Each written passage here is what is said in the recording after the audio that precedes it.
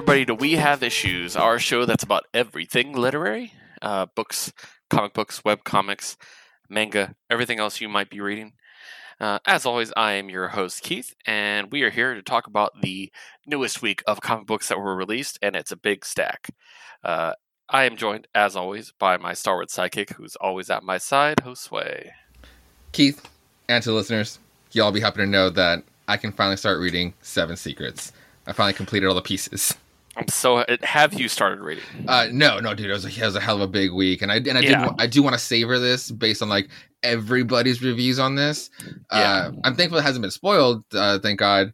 But no, I did want to take my time with it because I think it was like 19 books I read this week that we're going to talk about, at least for myself. Yeah, I have a hell of a lot of books. And then we also had a mutual read, which we're going to talk about in our other episode. Oh, yeah. Which was a huge mutual read because it was 12 issues at least. I think even I read those extra bits, too. Yeah, so there's a lot of reading this week. So, but yeah, we're going to go ahead and get into what we are here to talk about. As always, when we talk about the new releases for comics, we like to start with our indie books. And we like to talk about the ones that we don't share right off the bat. So, the first one I want to talk about did not come out this week, but I want to make sure I give it time because it is, it's a publisher that we don't talk about as much as others, and it's also a creator that we personally have spoken to, and who's a really cool dude. So that is Scout's Honor, published by Aftershock. Oh, nice. So Scout's Honor is written by David Pepose. Ooh, okay, nice. Drawn by Luca Casalanguida. I hope I get that right. Colored by Matt Mia, one of our favorite colorists, and lettered by Carlos Mangual. So I'm going to give you the elevator pitch on this.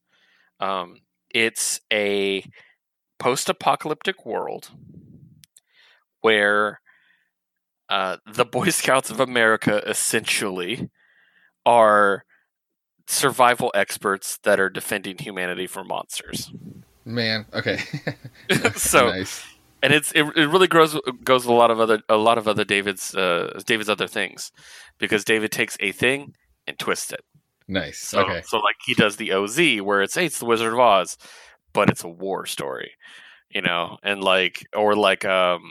he did Spencer and Locke. It's like it's Calvin and Hobbes, but it's a gritty murder.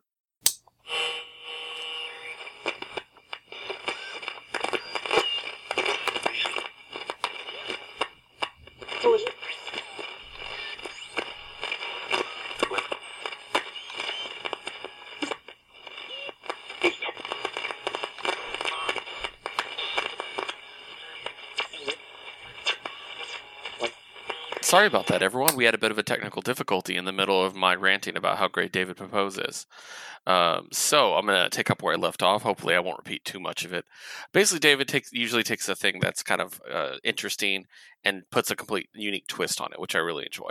So yeah, this is an alternate future that is a post-apocalyptic thing, and these people who are basically trained. Basically, they're Boy Scouts. They're called Ranger Scouts of America. And they're trained to protect everything. And it's just a really interesting story. It's very Last of Us in that, it's very much an urban survival, but it's really cool because they see things as, like, different merit badges they could earn and all this stuff. And it's very much it's just very cool. I really enjoyed it. And did you get a chance to see Liz play Last of Us Part 2?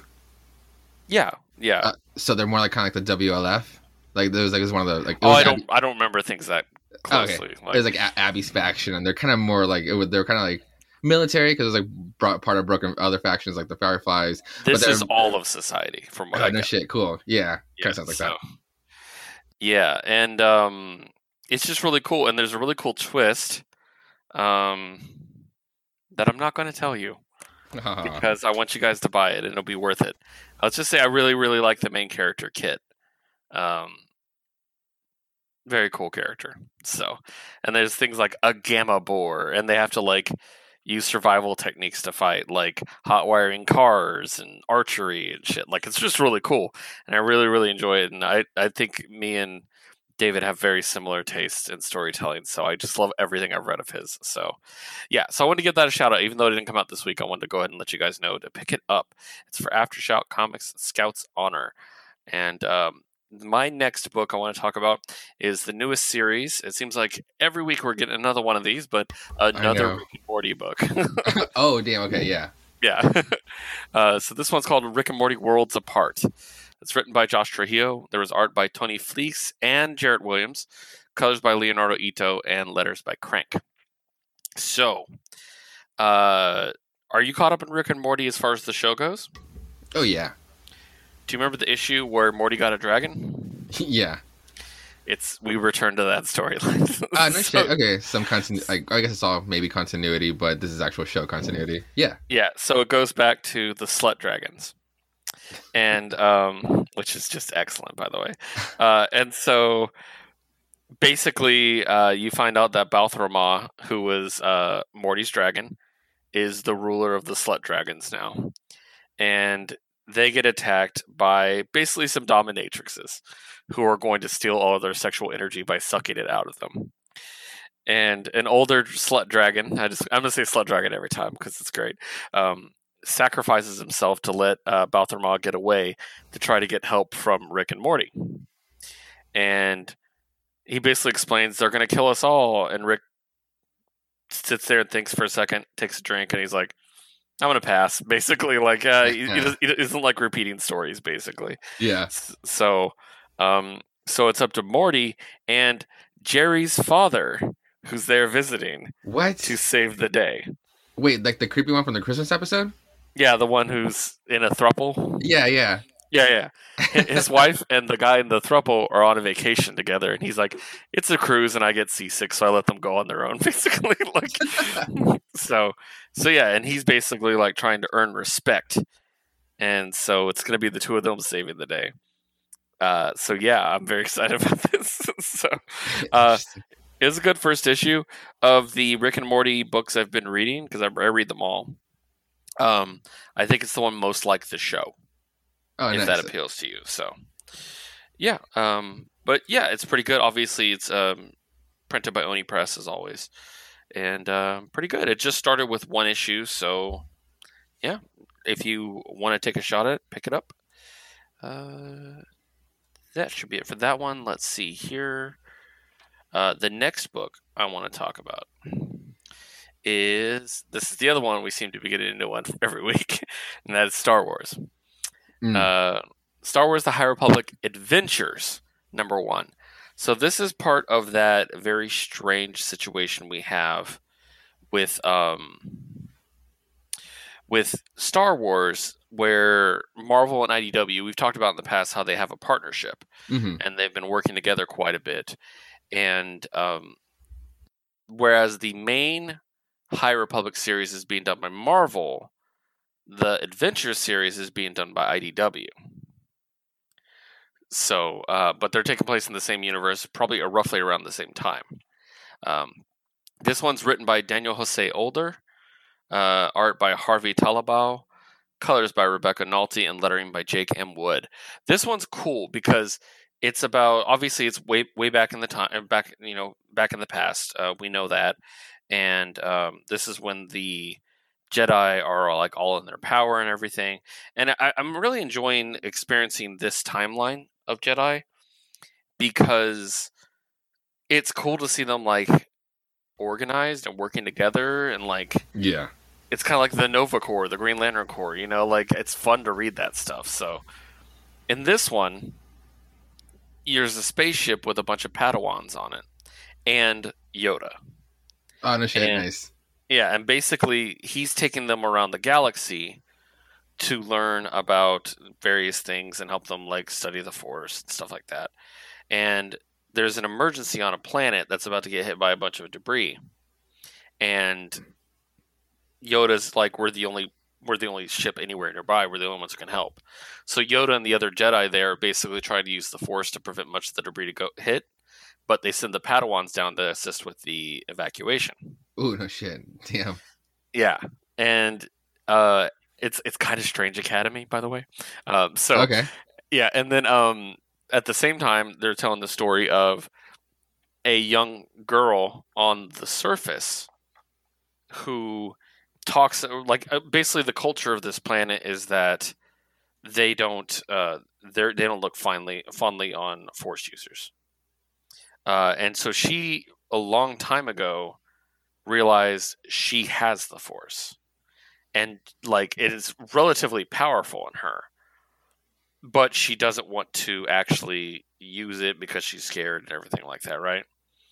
So when they're trying to evacuate the planet, a huge piece of debris is about to fall on a bunch of people, and she uses her force and basically knocks it aside to the point that none of the other Padawans could have done that, and that she has no training. So basically, Mm-hmm. so it's really cool. I like the idea of they're meeting her. I obviously think she's going to get pulled into the Padawan group, and it's going to be kind of like a group adventure story. Yeah. Which I dig. So yeah, I highly recommend it if you're definitely looking for something more of a um, something that's probably going to be less significant to the whole universe of Star Wars. Yeah, and I was interested in picking out this one. Now you kind of let me in on it. Like, I'm definitely gonna go back and get it because Padawans just get like overlooked. We've only seen them just using that little training ball to just dodge those little like rays. Or in episode 2, they just got to see like the library with Yoda and Obi-Wan, or a scene right before their imminent death in 3. But Yeah. but Padawan field trips, like, bro, literally sign me the fuck up. I'm all about those stories.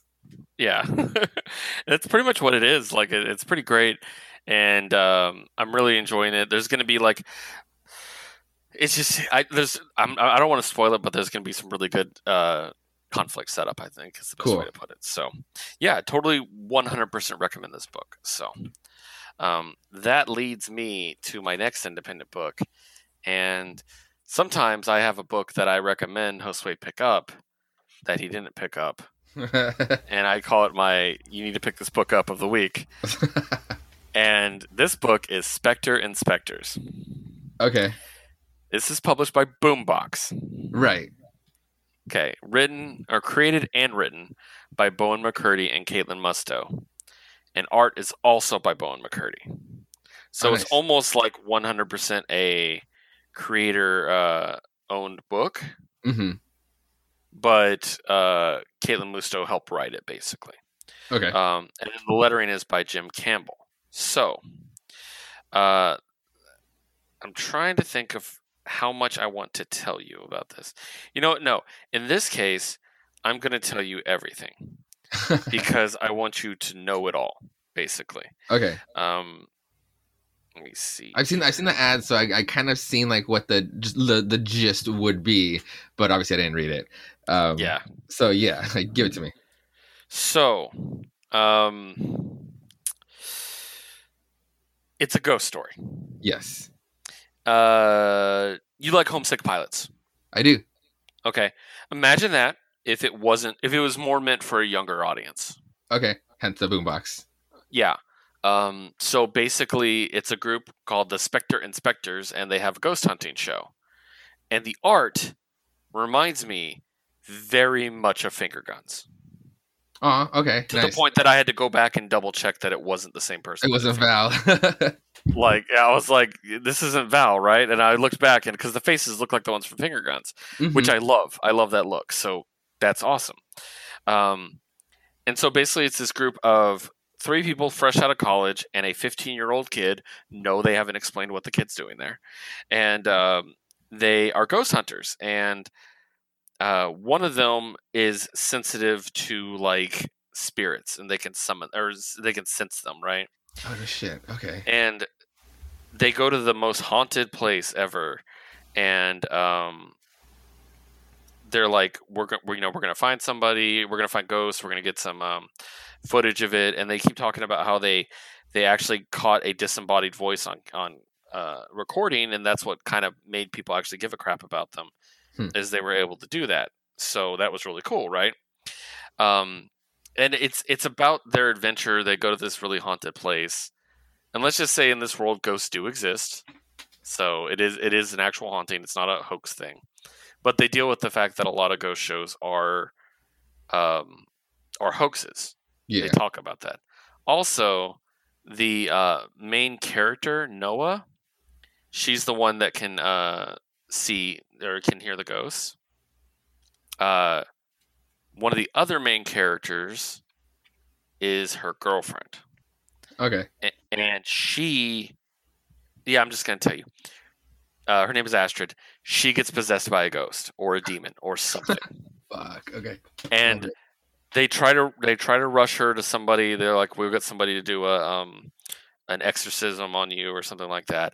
But they realize that they can't leave town. Every time they drive, they keep seeing the same sign that they're exiting town, but they never actually exit town. And then whatever's possessing her is just like, yeah, you can't do it. And it's like, basically, the only way I'm getting out of this body, because if you exercise her, basically it's going to kill her. She's like, and I'll just read her line right here. In order to release me and free your friend, you must find something that was taken from me for over a century ago, along with my memory. And they say, and that is, and they say, my name. Wait, oh, what? Okay. Yeah. I totally get the whole, like, Homesick Pilots comparison, yeah. But it's also, but then, like, on the other side, it sounds very, like, Paranorman with, like, the ragtag team, but then it's like, then you had me at the girlfriend bit, and it's like, oh, shit, yes, okay. Love it. I book number 2, I need to go back and get then. It's very, very good. And if that didn't convince you enough, keep an eye out for the variant cover done by Mirko Andolfo. Okay. So, yeah. But that's what Sochi brought up for that one. Yeah. Yeah. So that is all of my personal indies. I know you had a couple, so go ahead. Yeah. Sweet. So we'll start out with this book, and it's from Dark Horse. It's a publisher that we haven't shouted out in a while. So Dark Horse, the reason why I got it was because of the author, Matt Kint, and you spoke highly of him based on Folklords. Yeah. And the rest of the team is, oh shit, let me get to the page where it is. Yeah, it's all the way in the back. Tyler Jenkins does the art and colors by Hillary Jenkins. So yeah, this book is called Fear Case. How can I put this? It's without just being like, oh, it's just like this. But it just reminded me a lot, like, because I'm just so into the Department of Truth and just like the government, and based on conspiracy theories is what that book is about. This is like almost very similar. Just like you just take it's like a different team doing a different case. But no, this is run by call it the FBI, or they're part of the Secret Service, because of the based on the little thing at the end. So as these partners in the Secret Service, and they also they're trying to solve some cases, in particular this one. And you open up with who you think is going to be the main character. We might jump to this character if they can't do it. But we started to open up with the diner. And again, our supposed main character is just waiting. And then these two dudes show up and they say like, oh, we're partners so-and-so. And we're here to tell you about this case. This case is pretty much going to get passed down to you in 3 weeks. But just so you know, we plan to solve it by then, so don't even worry about it. But here's the lowdown, and as pretty much, and who we get to the premise. Basically, the fear case is a play on words, because it's like figurative on like cases that they solve, and literally as in like the mystery about this fear case, and this is this black briefcase. And it's been going on for forever. There's almost like hieroglyphics on this, and it's been passed down, and it always leaves a bad trail, just like a gruesome trail. And the reason why they're there to kind of tell this new person about it is because since the Secret Service has taken on this case, since like when let's say like the 70s or 80s, it's driven people just to the brink, almost to insanity, obsession, and insanity. Just because they can't solve it, or they almost get like they think they get too close, and then it's just like again like they get too obsessive, and it's like they're not their professional selves. They're the Secret Service. So it came down that there's like a rule based on this case, and whoever picks it up, they just have 1 year to solve it, and then it gets passed down, or else it's just like we don't want any more problems with our professionals. That's So a that's cool what. gimmick. I like that. Yeah, it is really cool. And so they're just there to tell them like, yo, so we're here to give you the lowdown because it's almost like a rite of passage to like because yeah, this is the our supposed main character is kind of new to the force, and that's what they're kind of there like, oh, it's almost like a rite of passage, so just be prepared, but don't worry, we do plan on solving this. And then we just jump to these two guys and how deep they're into this. I mean, like into solving it, not necessarily on the obsession part yet. But they at least get a lead, and they find. I mean, it's like they find a new murder to go along with it, and it almost gets like in that scene in Seven when they first chase Kevin Spacey or John Doe, and then they almost get him, but he just barely evades. It's kind of like that, and it's like the briefcase barely escapes them. But yeah, I really like this concept, and then the last page, it's kind of like an info page. It's this torn up paper, and it's just like a little info page, like on the history of the Secret Service, on how it was on like there was like an unsigned document that was gonna initiate the Secret Service on Lincoln's desk like that night, and so like, and then it goes on and how it's been like the most like was like the one of the longest government agencies like that predates like even like the CIA, the FBI, the DEA. So it's like they hold a lot more secrets in it, hence the Secret Service. But it was a cool premise, so I'm really into this first issue. Nice. I like that. I like the the service has been around for everything. Yeah.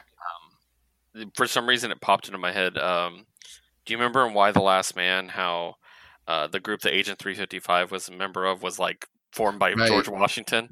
Yeah, like, that immediately popped in my head. I remember thinking, "Oh, I loved that. That was so cool." I wanted more of the history of that. That could have been a great story. So no, that'd be cool if it kind of goes into deep like that too. Yeah, definitely. So, but yeah, it just popped in my head. So. Next book, jumping over to a different publisher, is IDW, and that is Sea of Sorrows #3 by Rich Douek and artist and colors by Alex Cormack. Oh man, do I love this book. It's just like it's like that claustrophobia of just being in the water, and like that I mean like this is funny to you, but that fear of being in the ocean, of just being deep diving in the ocean. Oh, don't get me wrong, the ocean is horrifying. Like, yeah, but I mean, like, but you have a better sense, you have a better grip of reality when you're there. There's worse places to go. Yeah, no, what makes this book great is that you get that sensation of claustrophobia because like there's a lot of scenes of scuba diving because they're there to retrieve something that's in the ocean. Right. But man, the story just like kind of pick up more on the crew that's up on the ship. And one thing that's definitely like worth of note in this book is just because this is a horror book, everybody's eyes just pop, and not like in the vibrant, they're pretty because everybody in this crew is just grimy and not gross, but you can definitely tell everybody just has their own sinister agenda. Right. But it's just that it's just how they all just sink in, how they all just like you can tell that they're smiling or their eyebrows are set a certain way to make it seem like they're like conniving, but it's really the eyes of just everybody just has their own little panel or a whole scene where they're just like they just look fucking crazy, and it's really good. That's really kind of where you add the horror, and it's just like, who do I really trust? And it's like the only person you do trust is the dude you've been rooting for at the beginning, who's under the water. So and there's only one person that's up on the boat that's kind of there to be able to pull him back up. But yeah, as kind of shenanigans starts to stir up on top, our guy down below makes another discovery, and I really don't want to spoil this one because I didn't see this one coming. I thought it pertained to the mermaid that we've been seeing, but no, it's just this whole other thing. It's this whole other cool element that brings it to the game. So it's just kind of like, how long has this been going on for? And that's as much as I'll say about that one. Definitely pick up Sea of Sorrows. There's 2 issues left.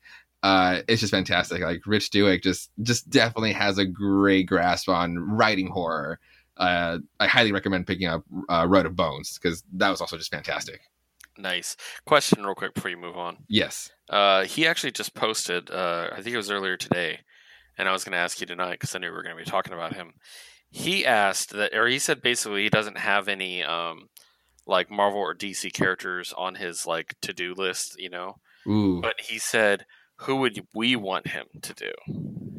God, like it's just like, I mean, if it can just stay, if it can just please, like like, oh, it's not really selling, but honestly, just because of like the style, I want him to write Ghost Rider. Just something like in his ballpark, and just to see like how he would, because he doesn't sound that sure where he would even go, but even like the style, the aesthetic, and I feel like instead of just being like just writing like a rock and roll Ghost Rider Johnny Blaze, I feel like he'd bring more of the horror element into it, and just bring in like the whole like the horror mythos of the MU. I'd go down that route.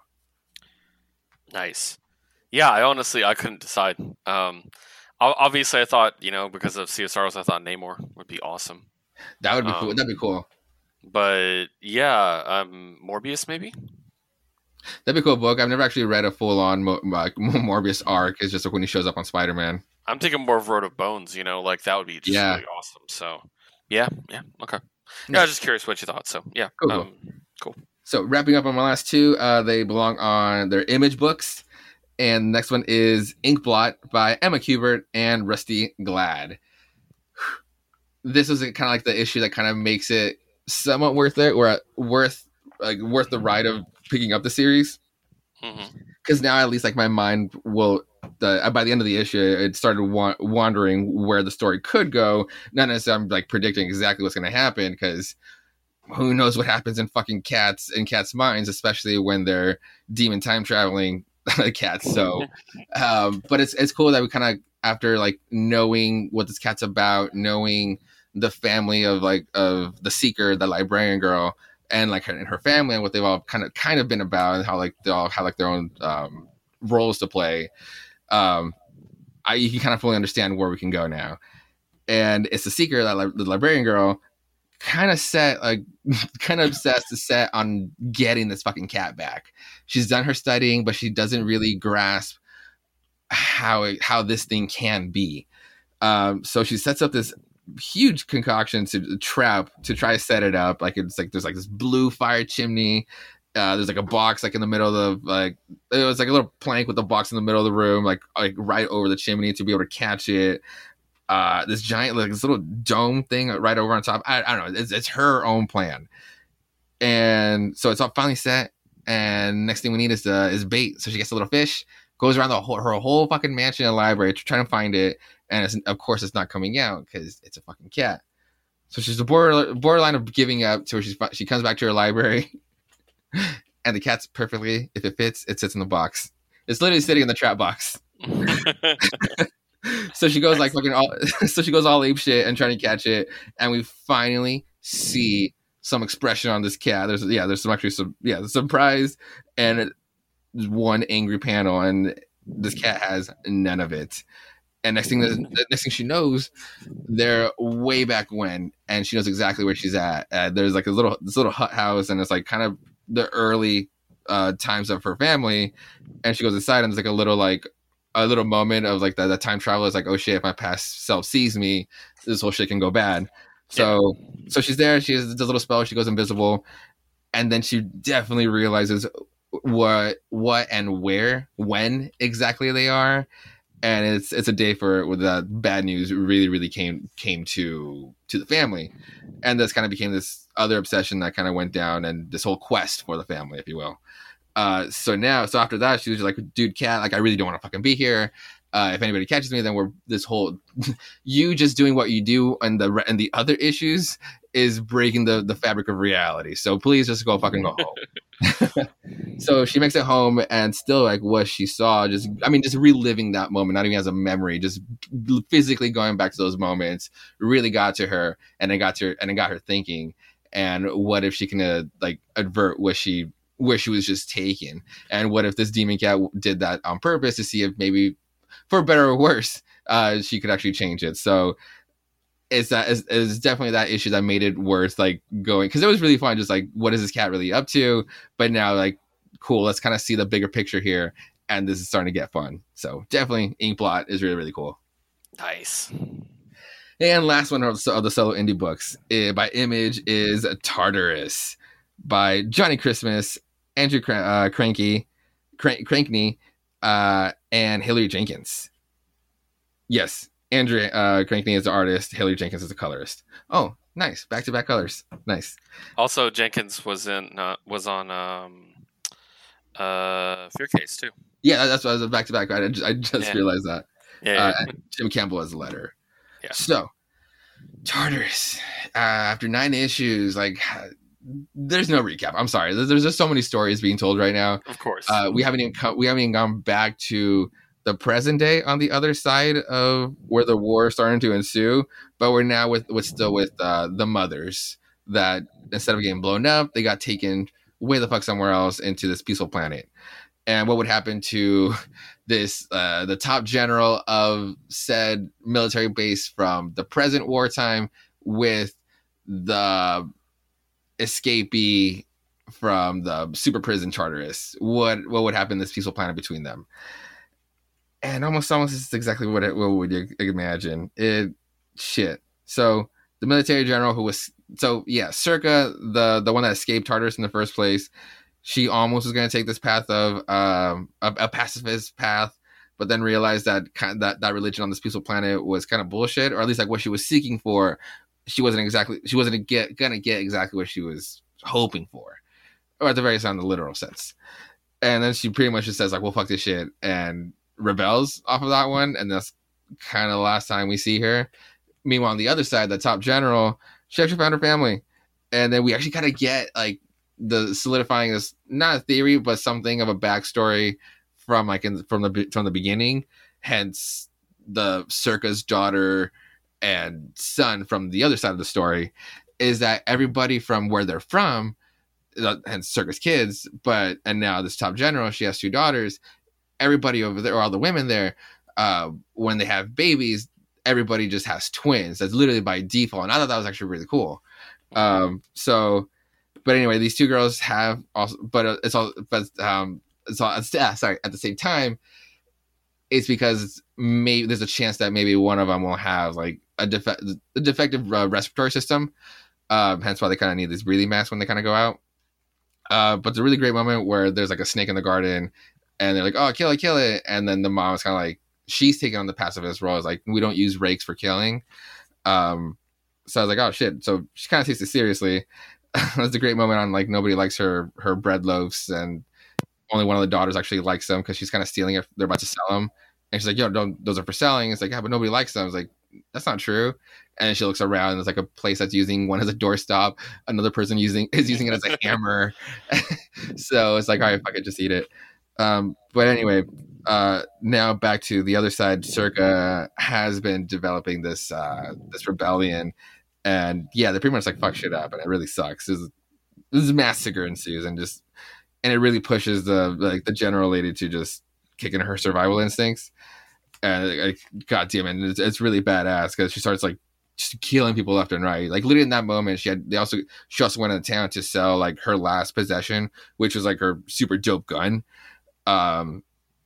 Just so I honestly, she wasn't even selling it. I think she gave it away to one of the ladies that she went to go see a shaman lady, and then they went to go look at this other dude, Zvantu. But yeah, anyway, and that's when Circa comes in. So because everything went to shit, she sees a gun and triggers it, and then you realize that she really was just gonna like give it away out of her kindness. Like nobody was gonna be able to use it because as soon as she picks it up, she initiates a code word, or it's like a safety code to trigger the gun into a lethal force. Like it was gonna be useless to anybody else. And she starts fucking murdering people left and right. It's fucking dope. To where she then like it does a great callback to the beginning. She picks up a rake and just like drives a person through the like middle. It's just fucking awesome. So I was like, oh shit, like she means business. But yeah, so I'm curious when they're kind of like meet up again, like the 2 stories will meet up again, because then like the third faction that was gonna be there to mess up like Circa's initial plan, like somebody else was gonna do what Circa was gonna do anyway. So now the blame kind of went to them still, where like our top general is like going to that third party to be able to maybe teleport back home, and that's when we kind of cross the other 2 paths together. And still, again, another one of those books where it's just like what's been going on like along the way, because it's like a heavy fucking sci-fi story. Like it's just like one of those sci-fis that's just like shit's just there because it's almost like borderline magic. But yeah, it's still great to kind of get that kind of story. But yeah, look out for Tartarus on Image. Nice. That's your solos? Yeah. That's my last of those solos. Nice. Indeed. All right. Well, we have a pretty good stack here, so we're going to go ahead and jump straight into the ones we share. And I want to start off with a couple of number ones. No, you know what? Let's save those for last. Yeah. Let's start off with a final issue. Yeah. Canto 2, The Hollow Man number 5. So, published by IDW, written by our friend David Bower, drawn by Drew Zucker, colored by Vittorio Stone, and letters by Ann World. So we come to the conclusion of the Hollow Man storyline, which is the second volume in the Canto story. And we kind of learn what needs to happen at this point. Mm-hmm. And let me just actually defer to you. What do you think so far? It was a proper ending for number 2, but I'm so glad we don't have to wait for that long for number 3. Yes. I'm glad we already know we're getting to number 3. Yes. Like, because if I was sitting here being like, is it going to be renewed? That would really, really bother me. Mm-hmm. I really like it. I like when we talk to them, they talk about their inspiration of storytelling and everything. And I think it's pretty apparent, and not just, the visuals of everything, but also like how they tell the story. Right. It's very much a fairy tale, and so I really like it. I love it a lot, actually. It's actually like the whole thing's kind of the whole thing, or all the way to this Hollow Man number 1 started. It was just like, at first it was kind of like, I don't want to say it started out slow, but it's kind of like, oh, where's the story gonna go? And it's almost like, well, nothing much has happened. It's just more like the character development, which is fucking great. And then I realized like where we are now, and it's just like, holy shit, a lot of stuff happened here. Yeah, definitely. But I really enjoyed it. It's very, very good. No, for sure.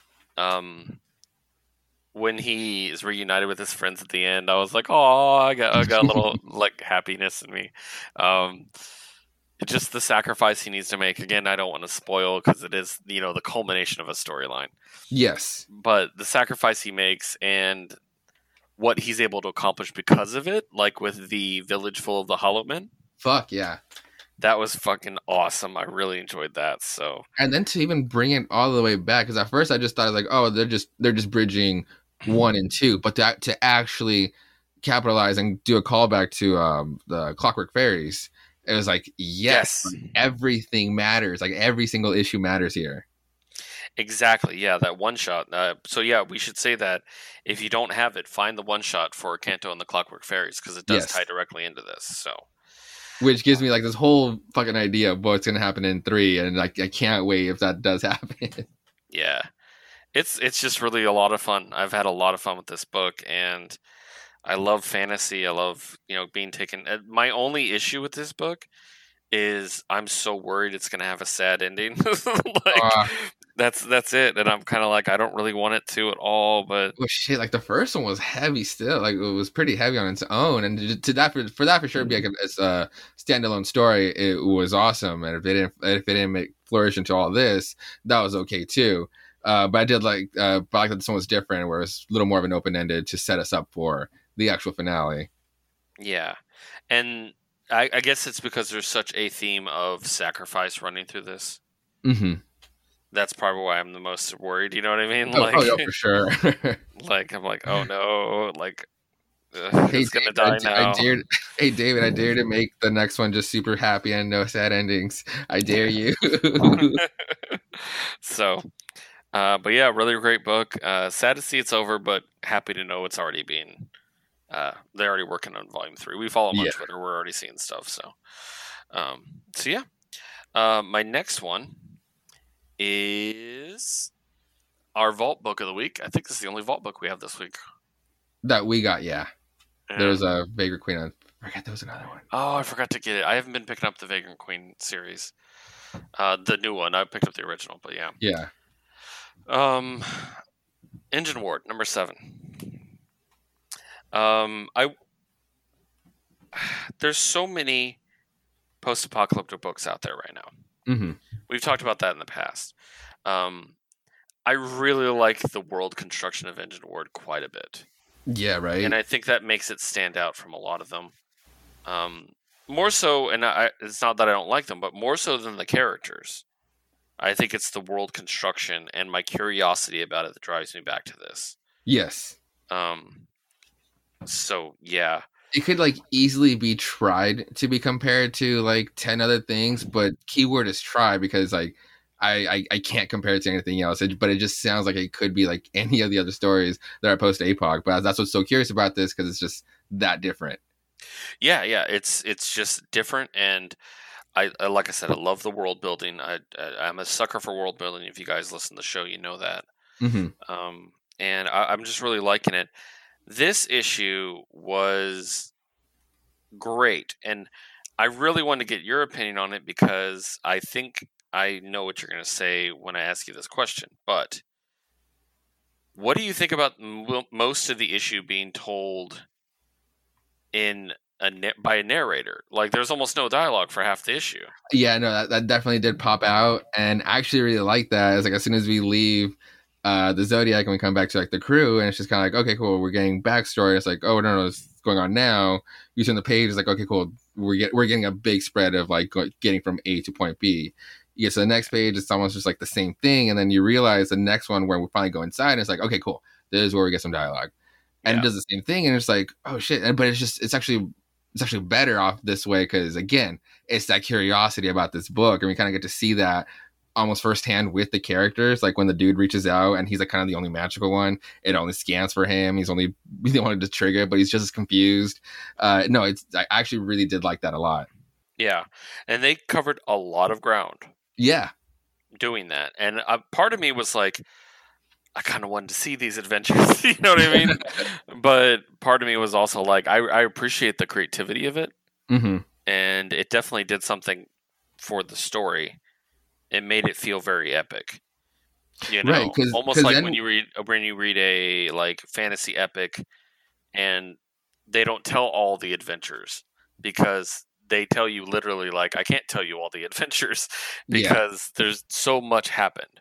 So that's kind of what I got from it, and I really appreciated that. And it almost makes it worth it, like towards the end, like there's like the second double spread of like the map, and we turn that page, and we finally come back to actual dialogue. That panel on the bottom, like you see like the engine ward. I forget her name, but how determined she looks, and she looks badass as fuck. It all just made it all worth it. Like this whole issue, just like not being there, hearing the adventures, but you see the payoff like on this panel. Yeah, definitely. So, I thought it was definitely a risk, but I 100% think it paid off. Yeah. So, I did love this cover, like the color and the covers of Capricorn was really cool, and man, it's just this book is so curious. There's a big chunk, there's a big piece of this puzzle that we don't fully understand yet, and it's like I can't wait to find out. I did not get the wraparound cover this time. Oh, really? It was sold out. Oh, I'm gonna have to hunt it down because I love those wraparound covers. I'm assuming it's Capricorn. Yeah. Yeah. So definitely be on the lookout. It'll be a good collection to have, like just all the faces. Yeah, definitely. That would just look great. So, but great book, loving it. As always, we go through the creative team, written by George Mann, drawn by Joe Eisma, colored by Michael Garland, lettered by Hassan Atsame El Rao. There we go. All right, moving on to a couple of number ones. Let's start with Luna. No, let's start with Deep Beyond. Okay. So Deep Beyond's published by Image. Created by, and this is great because they don't actually have their like individual things they did. So I wonder how much is like them working all together. Mirka Andolfo, David Goy, Andrea Brocardo, and Barbara Nascenzo. Yeah, Mirka and David are the wait, writers. no, there it is. Yeah. I see it on the very front page. It just says created by, but then I see a couple pages later it actually details it out. So, So yeah, this is a very curious world. Mm-hmm. And we talked about it before. Once again, world building. And I just want to know everything. It did its job. So basically, I don't want to call it post-apocalyptic, but it is future. I would be safe to say, I think. Yeah. And in this world, there are some, I guess you could say, monsters. There's also a lot of like civil unrest, maybe. I guess you could say. Um, it's hard to describe this book without flat out spoiling shit for you. Right, because right now we don't know what players like are really where, and it just be a spoiler just because it really just sets up the tone and the setting, if anything, of this world. Imagine trying to explain why the Last Man after reading the first issue. That's what we're running into. And all you have is just your premise, but yeah. You're kind of like, it's really good, but I don't know what to tell you yet. I really, really enjoy it. I love the art. I'll just say that outright. Yeah. It's probably my favorite part of the book. And you know me, I'm a writing guy. Mm-hmm. But this art just jumps out at me. So I love the character designs. I love the wardrobes. I thought the wardrobe was done really well in general. That was one thing that jumped out at me. And it's just really cool. I like it a lot. And what about you? What are you thinking? So I definitely like it. I definitely was going to be jumping on board because of Mercon Dalfo, her work on Mercy. I just enjoyed that book. So her just actually kind of like having a duo writing approach. I can definitely see like where this book really excels. It's really cool and just like it's a lot more open and like you said, like that world building. Like just like you get that scene with the fat cats. Let's just call them the fat cats. And then the next scene you just see that like the windows were just screens on playing off of just like of the old life. And I just thought that was just like, again, like they really just like opened the world in that moment. But there's still just like a lot to unpack. I fucking love like the guy that looks like Prodigy just because he has like the yellow glasses. I think I'm just gonna be a fan of his for the whole book. Yeah, he seems to be our main character. Yeah, definitely one of those that we follow. But it seems like there's gonna be a cast. Yeah. Like, yeah, definitely a lot of places that we gotta follow. A lot of like professions that can actually go out in the field. But yeah, speaking of like this world, like it definitely on the way it plays, it reminds me of like Devolution by Rick Remender. Mm-hmm. What was that? Might have been IDW. But Devolution is just like it becomes like this crazy messed up world, and it's almost like the same like this. So I can only imagine what craziness is like is the unexpected of the shit that's out there. Yeah. So I picked up the blank cover, the white cover. Oh, nice. Because it's a wraparound white cover. Oh, really cool. So it can be drawn on the back too. And and so I know that Merca doesn't do the art, but I was thinking how cool it'd be to have one do on one side and the other do on the other. That's exactly where my mind went. I also did not get the cover A. I could not find it. But what I did get, because there's like I could only find like the Peach Momoko cover, but I ended up finding the Virgin Peach Momoko variant. So it's like there's like no text; it's just like the picture. So I can just have them like just have fun with it, just like on the part that there would be text.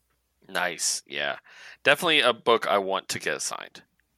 Oh, for sure. And I usually only reserve that for books I really give a crap about. So that tells you a lot about this book. So, and then our last indie book, published by Boom Studios, and Josue, I am gonna have you take the lead on this after I introduce it because I greatly enjoyed this book, but this is a Josue book.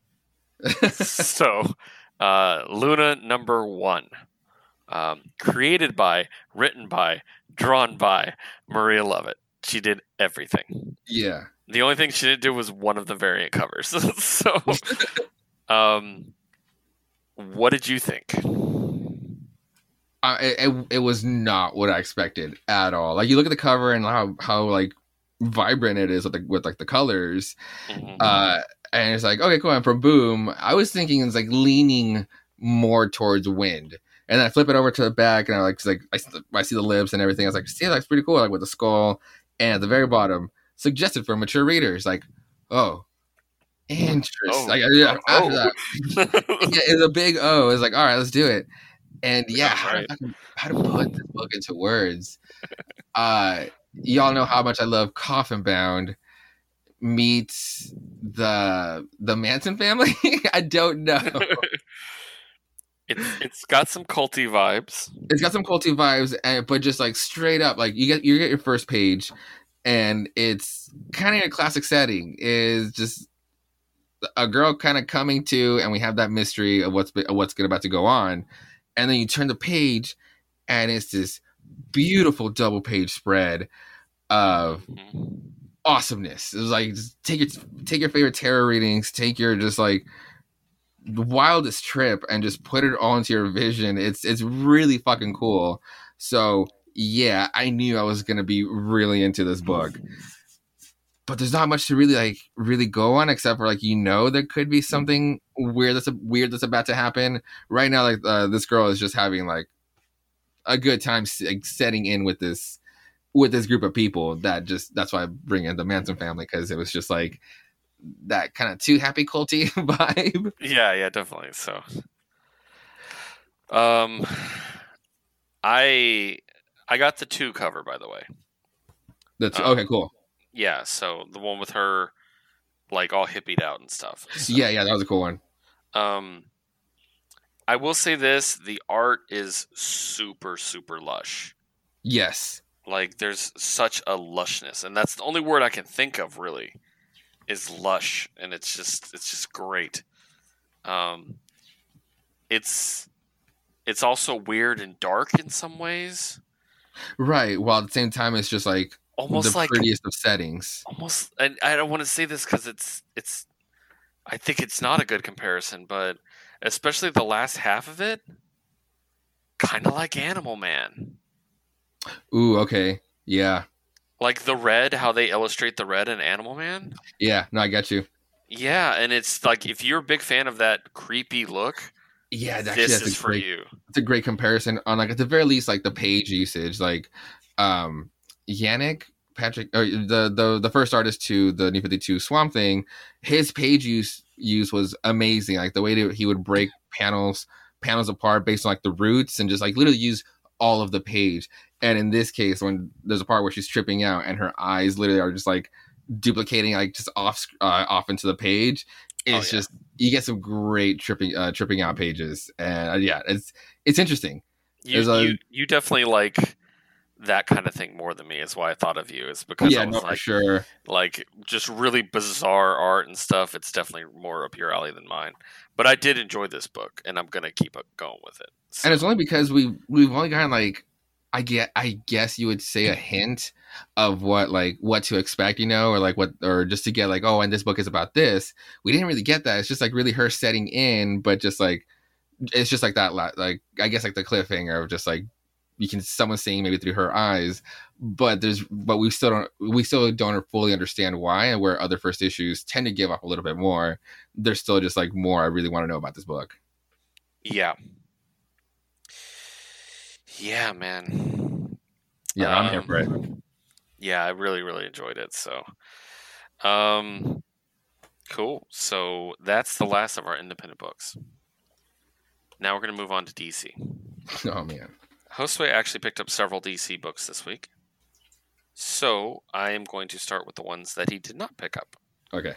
And I think it says a lot about the state of DC that Josue picked up every book that doesn't have Batman or Superman in it. So, well, I mean, like, yeah. Well, okay, reason number one is like the Batman books are still just super fucking overpriced. That shouldn't be. And I would have gotten more DC books had you would allow more of the other titles to have more issues. How about that? Yeah. Well, I mean, I think it's important that we point out that these other books have a lot of interest in them. Yeah. And I think we need to, they need to realize that we care about this stuff. So, I'll start off with Superman of Metropolis. So this is continuing the Jonathan Kent as Superman story. And I told you before, I really like the idea of him as Superman. I think he brings something different to the table, especially the fact that he is he's half human. So that adds a different wrinkle to everything. Um, it basically, this Superman of Metropolis is only getting 2 issues. So it wraps up the story, and it does a pretty good job of how basically symbolically having him get over the fact that his father's Superman while also doing the right thing. And the name Superman of Metropolis is important because basically in the end, he swears himself to protect Metropolis. That's his job now. Like everybody else has Superman. He's the Superman of Metropolis. Oh, okay. So I thought that was a pretty cool thing. I mean, he's obviously going to help out if things go wrong, but basically, he feels like he failed Metropolis from the storyline, which I won't get into. If you want to read it, go for it. But he feels like he failed them, and so he's just like, I need to basically set myself down and decide that I am going to be the Superman of Metropolis. So I thought it was pretty good. I really enjoyed it. I like change in DC. I think DC's kind of stagnant in a lot of ways, and so seeing a big change like that is really cool. Not my favorite book. Obviously, it's a Superman book. I'm not going to be the biggest fan of it because I'm just not a Superman fan.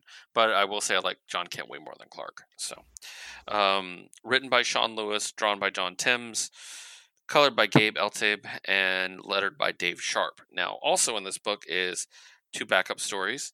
One for Mr. Miracle, which is weird because I think it takes place between the first Mr. Miracle story in this book's issue 1, but before the one in the other Superman book that's also a Mr. Miracle story. So it's filling in blanks backwards for me, which is good, I guess. Written by Brandon Easton, drawn by Valentin Delandro, colored by Marissa Louise, and lettered by Dave Sharp as well. This one is one of those ones that has a cool sketchy style, and I really dig it. Of the sketchy styles, this is probably one of my favorites. And I just really like what he has to do. He kind of has to make, things just kind of work for him. He has the mother box, and the mother box has no power. So instead of being super powerful with the mother box, he's literally just trying his best, basically. So he can't use all of its power. He can't drain it too much, and he's constantly being threatened, so he has to make these calculated decisions, and I like it. I always like Mr. Miracle as the ultimate escape artist too, so that helps a lot. But yeah, pretty good. I really enjoyed that.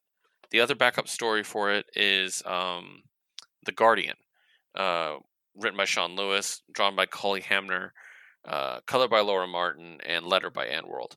One of my least favorite DC stuff from Future State. And it's not, I mean, I've liked a lot of Future State, so that's not saying too much, but I don't like Guardian. I just don't.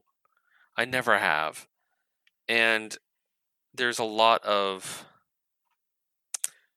police imagery with Guardian that kind of irks me. Now, in this case, Guardian is black, so obviously that offsets some of the police imagery. You know what I mean? But still, it's just kind of I don't know. I feel like there's better ground level heroes. So I'm not so much criticizing the book so much as I'm criticizing. I just don't care for this character. You know what I mean? And I don't know. It just didn't do it for me. So, yeah. But it also, keep in mind, had a quarter of a comic book to tell me a story. So, right. I would have liked, instead of some of these books getting 5 parts, is if Batman and Superman each got, say, 2 parts, and some of these got actual books of their own. Maybe you would have enough time to get me to like the character, like you did with Harley Quinn. Which, once again, you all know I do not like Harley Quinn, but I love this book, which we're going to talk about in a bit. So, but yeah, it was fine. It was inoffensive. I didn't dislike it.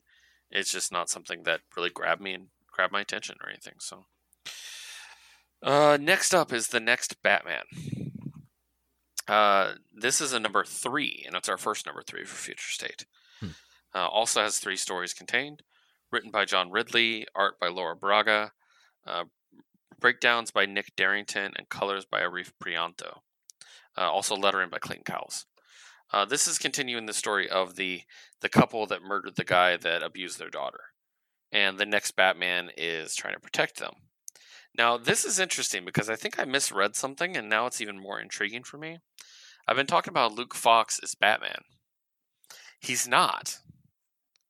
Because now we're seeing Luke Fox side by side, or not side by side with Batman, but we're seeing him do things while Batman's doing something else.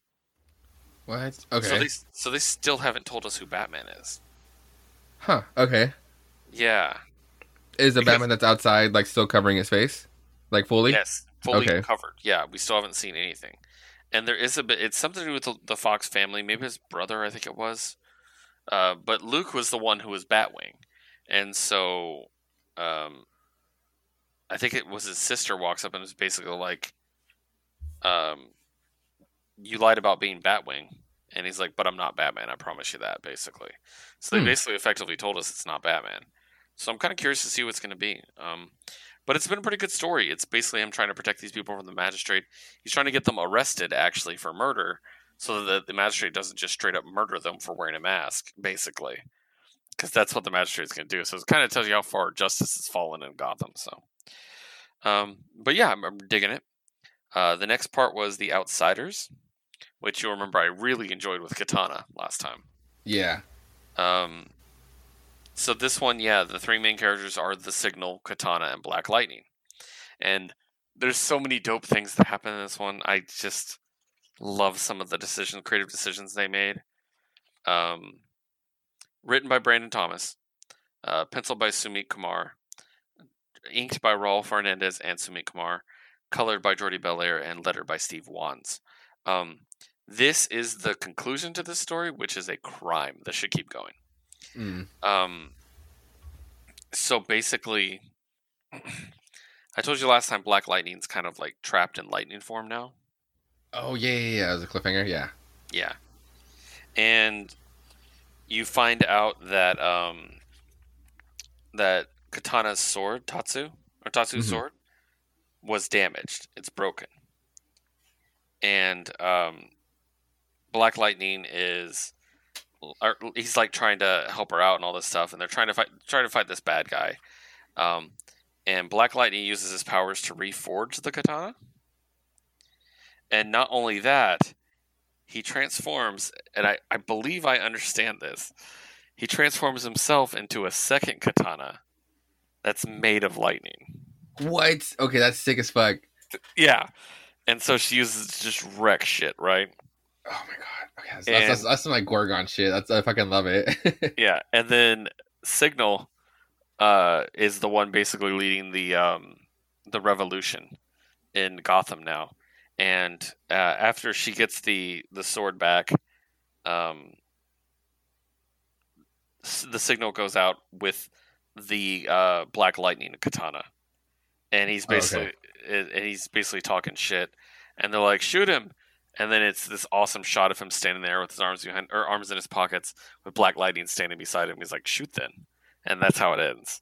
Ooh. And I want more of this. God damn it. Like, it's just so good. So, such a shame. Yeah.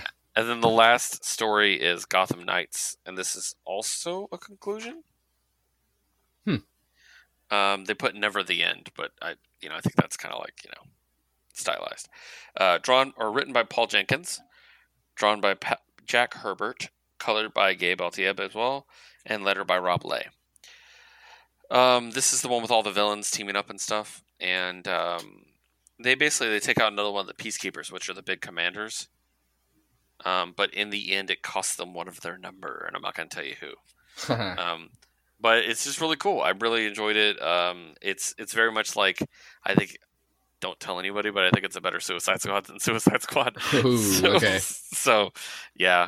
But all in all, good book. If you do want to pick up one of the big Batman books, Dark Detective's incredible, but the next Batman is definitely a good choice as well. Cool. So, yeah. All right. So, that takes us to the ones we share. Oh, nice. Next up, we'll start with one of the best books of all of this series, Harley Quinn #2. Oh man, right? So I've been talking a while. I'll let you go and start off this year. Yeah, Harley Quinn, and this one's is by Stephanie Phillips and Simone DeMeo as artist. Was it and Tamara Bonvillano? The colors. God, this book's incredible. Yeah, it's just we said it's one of like our dream creative teams. Like if we were just putting creative teams together, that'd be the kind of shit we would come up with. Like, yeah, I mean, so we pick up on like we're using Harley as she's a psychiatrist, right? Yeah. Yeah, I don't want to get the wrong position. But using as her psychiatrist's brain to pick out some of these crimes with Jonathan Crane. We get some like pretty cool Black Mask like scenes. Like that first scene is just like really sinister and just like goddamn Black Mask is just a dick. Yeah. But yeah, so Jonathan Crane is just after Black Mask and it's like and they're kind of doing this like this duo of like trying to solve this, right? And the whole time it's like they're trying to push Jonathan Crane to use his mask to go back to the Scarecrow. And this is during the magistrate's time, so he's actually really adamant about like, no, I'm not. As in like not even for that reason, but it's like I don't want to be that person again. I thought that was really cool. Yeah, definitely. So yeah. So what is it? They're almost after like Black Mask, or who are they going after? Yeah, they're going to Black Mask. Yeah. Yeah. Sorry, I'm just like skipping through and just like kind of just like brushed through like everything yesterday. So one thing I love about this book is the Scarecrow's design. Yeah, spoiler, no, for sure. He does put the mask on. I mean, this is the #2 out of part 2. So yeah, the during it he does finally don it, and yeah, it is really cool. Yeah, I really dig it. Basically, every character design is amazing in this. Like the three mains, Black Mask, Harley, and him, all look just incredible. No, the Black Mask is honestly really fucking cool. Yeah, dude. So I just really like the character designs in this a lot. And it was a cool story. It was very much a Harley Quinn story, without being too much of the stuff I don't like about Harley. Right. You know what I mean? So yeah, I'm really digging it. Did you like it as much as the first issue? I feel like rereading this together, I'm just gonna like it as a whole. Like now you get like the full picture, you know. Yeah. But the first issue was a great intro into this Harley of just like literally picking her brain on how she would solve these mysteries and just how like she was just like nailing it, and then just this one, just seeing her in action was just really cool, or at least like just her poking at Jonathan Crane the whole time, like seeing that side of Harley. It's like we have history, so I know how I can like get at you. In this case, to egg you on into a fight. So I thought that was like a different take, or cool, just didn't feel like the same as the first issue. Yeah, definitely. Yeah, I think it's a great little complete story. Yeah, it sucks that it's complete. Because this is by far the most interesting she's been for me in a long time. So if he comes back, I will definitely pick up the next Simone DeMeo DC book. Like I don't care like what the book is. If it's someone I don't even care about, I would just want to see his take on another DC character. Definitely. It's just like his use on pages where like there's more to it, but like the close up that he uses to just put on the page, it's just like everything you just need. It's really good. Yeah, definitely. All right, moving on. Let's talk about Swamp Thing. Ooh, okay. Yet another book that I quite enjoyed, but I'm going to refer to you because it's definitely more of your thing. So, yeah, I'll do the creative team real quick though. Written by Ramvi, art by Mike Perkins, colors by Jun Chung, and lettering by Didier Budikar. So, yeah. So, what'd you think? I think the start of the team is Ramvi. Like the dude has been putting out some great books, and this Swamp Thing book, this little two-parter, is just it's just so awesome.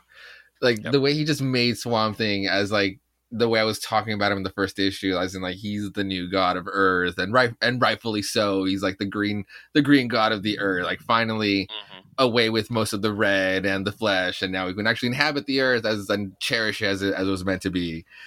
And man, this book just makes you like hit that side where like, well, he's also human and hubris and shit happens. And god damn it, this book had just like feels that I didn't even know were coming, dude. It was awesome. Like it still does a thing. It's like before I guess like to that tragic part, I love that this book still does like he wasn't like Ramvi or Swamp Thing wasn't done explaining how he went with like rebuilding the anatomy of humans into his new green species and how like right, yeah, with like almost like weaponizing like the hands but for survival in a way, and like or to just like implement like a different kind of pigment to survive cold like winter and cold conditions as like they're tree people. So how would they go up into like the snowy blizzard? He fucking thought of that. It's fucking awesome. God, it's just like it's everything I love about it. And then at the end he has a choice to make, and I just hated this choice. And it's like, it's not one where it's like, oh, it's just shit writing. I wouldn't do that. Like, I get it. I get it. But God, it fucking hurt. But then it made sense on how it bridges into Immortal Wonder Woman, like very well. It's like, I was like, cool. I see that now. And that's really cool how like they treat him over there. But damn it, did I hate this choice so fucking much. And the fact that he makes you feel it, like when like everybody just like saying their whys, why would you? It's like, God, seriously, Swamp Thing, like why? Yeah, like I'm human and I don't fucking understand why you did it. Like, God. Yeah, that's very good. It's one of those beyond comics, like beyond what people normally understand comics to be kind of stories. Oh yeah, like if you're just like, well, I know some. If you're like on that level, it's one you just definitely have to write it out. If it's like a block you don't really understand. Yeah, exactly. Like you'll get your context clues once you kind of read other pages and kind of come back to it. It will make sense. Yeah, it's dark. It's interesting. It's just very good. And even then, like I going after like that choice of, and I said what I said. I did like the ending after like so much evolution. Like they still have to wear like the visors once they came back out, and it's like, okay, that's some good evolution. Like that's a good trait to have or to implement on here. Mm-hmm. Yep, exactly. Ah, man. That leads us to the Flash. So you did pick up the original first Flash book. Yeah, I picked it up after, like the week after. Yeah. And then you got so you got this one too. Yes. So what are we thinking on this one? I like this one a lot better. I'll go through the creative team real quick. Yes. Brandon Vitti writing, Brandon Peterson and Will Conrad artists, Mike Ataya coloring, and Steve Wan's lettering. So yeah, you like this one a lot better, you said.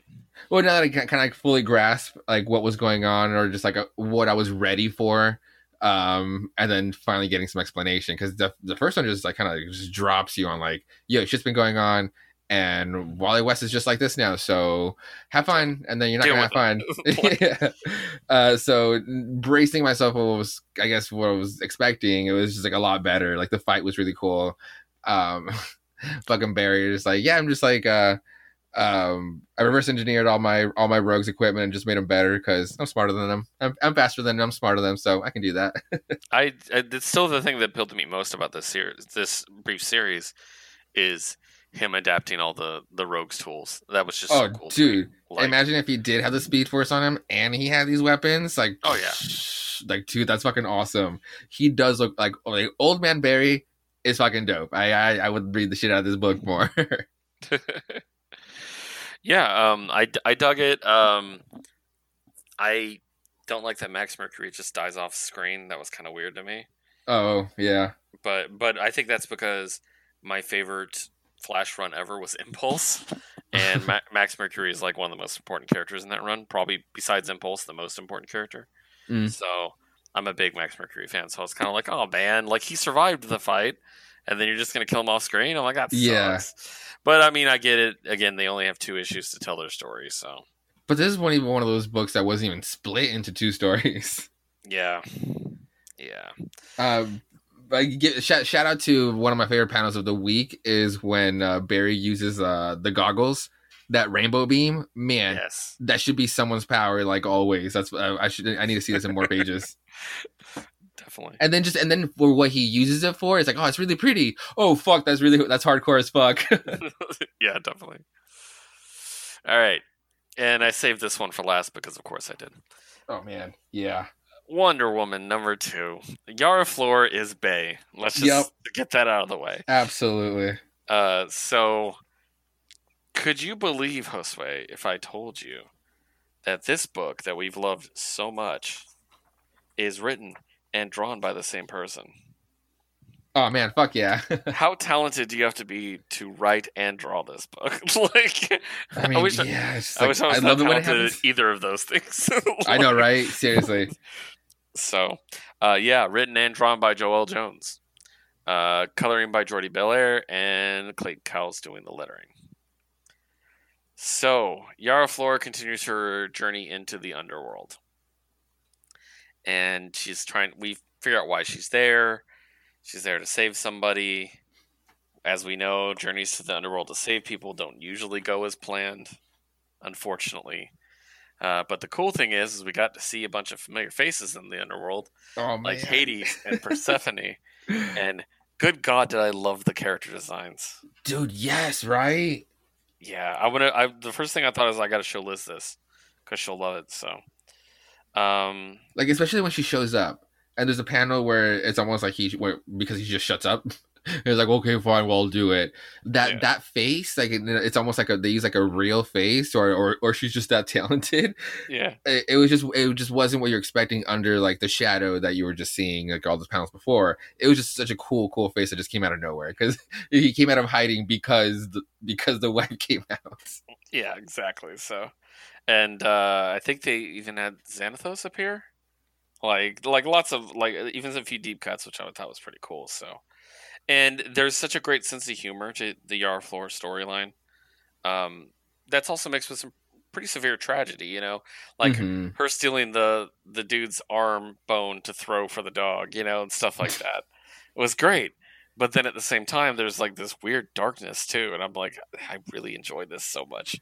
So, I think it's past Harley Quinn on my list. Okay. As far as books, I mean, it's up there with Aquawoman and Catwoman now for me. Oh, nice! That's right. You did rank up that one up there. Catwoman, I need both of those. I need another issue. This is 2 issues, and they're both great. So it's already proven more than one issue. So, I wanted to ask you because we're not going to get too much into spoilers for any of these, because I really want you guys to buy this so we get more of it. Yes, but. Did you get, and I'm not saying this as far as the story goes, but this is me speaking in code as much as I can. Did you get Valkyrie from Thor Ragnarok feels from her relationship with the person she was saving? I was for a second, but I did see it as a friendship. If it is, like, oh fuck yeah. But I did see one of those those like deep themyscira of like relationships, like friendships, like and that they're just like that, they were that tight, which is why she'd literally go to Hades and back almost and just try it twice.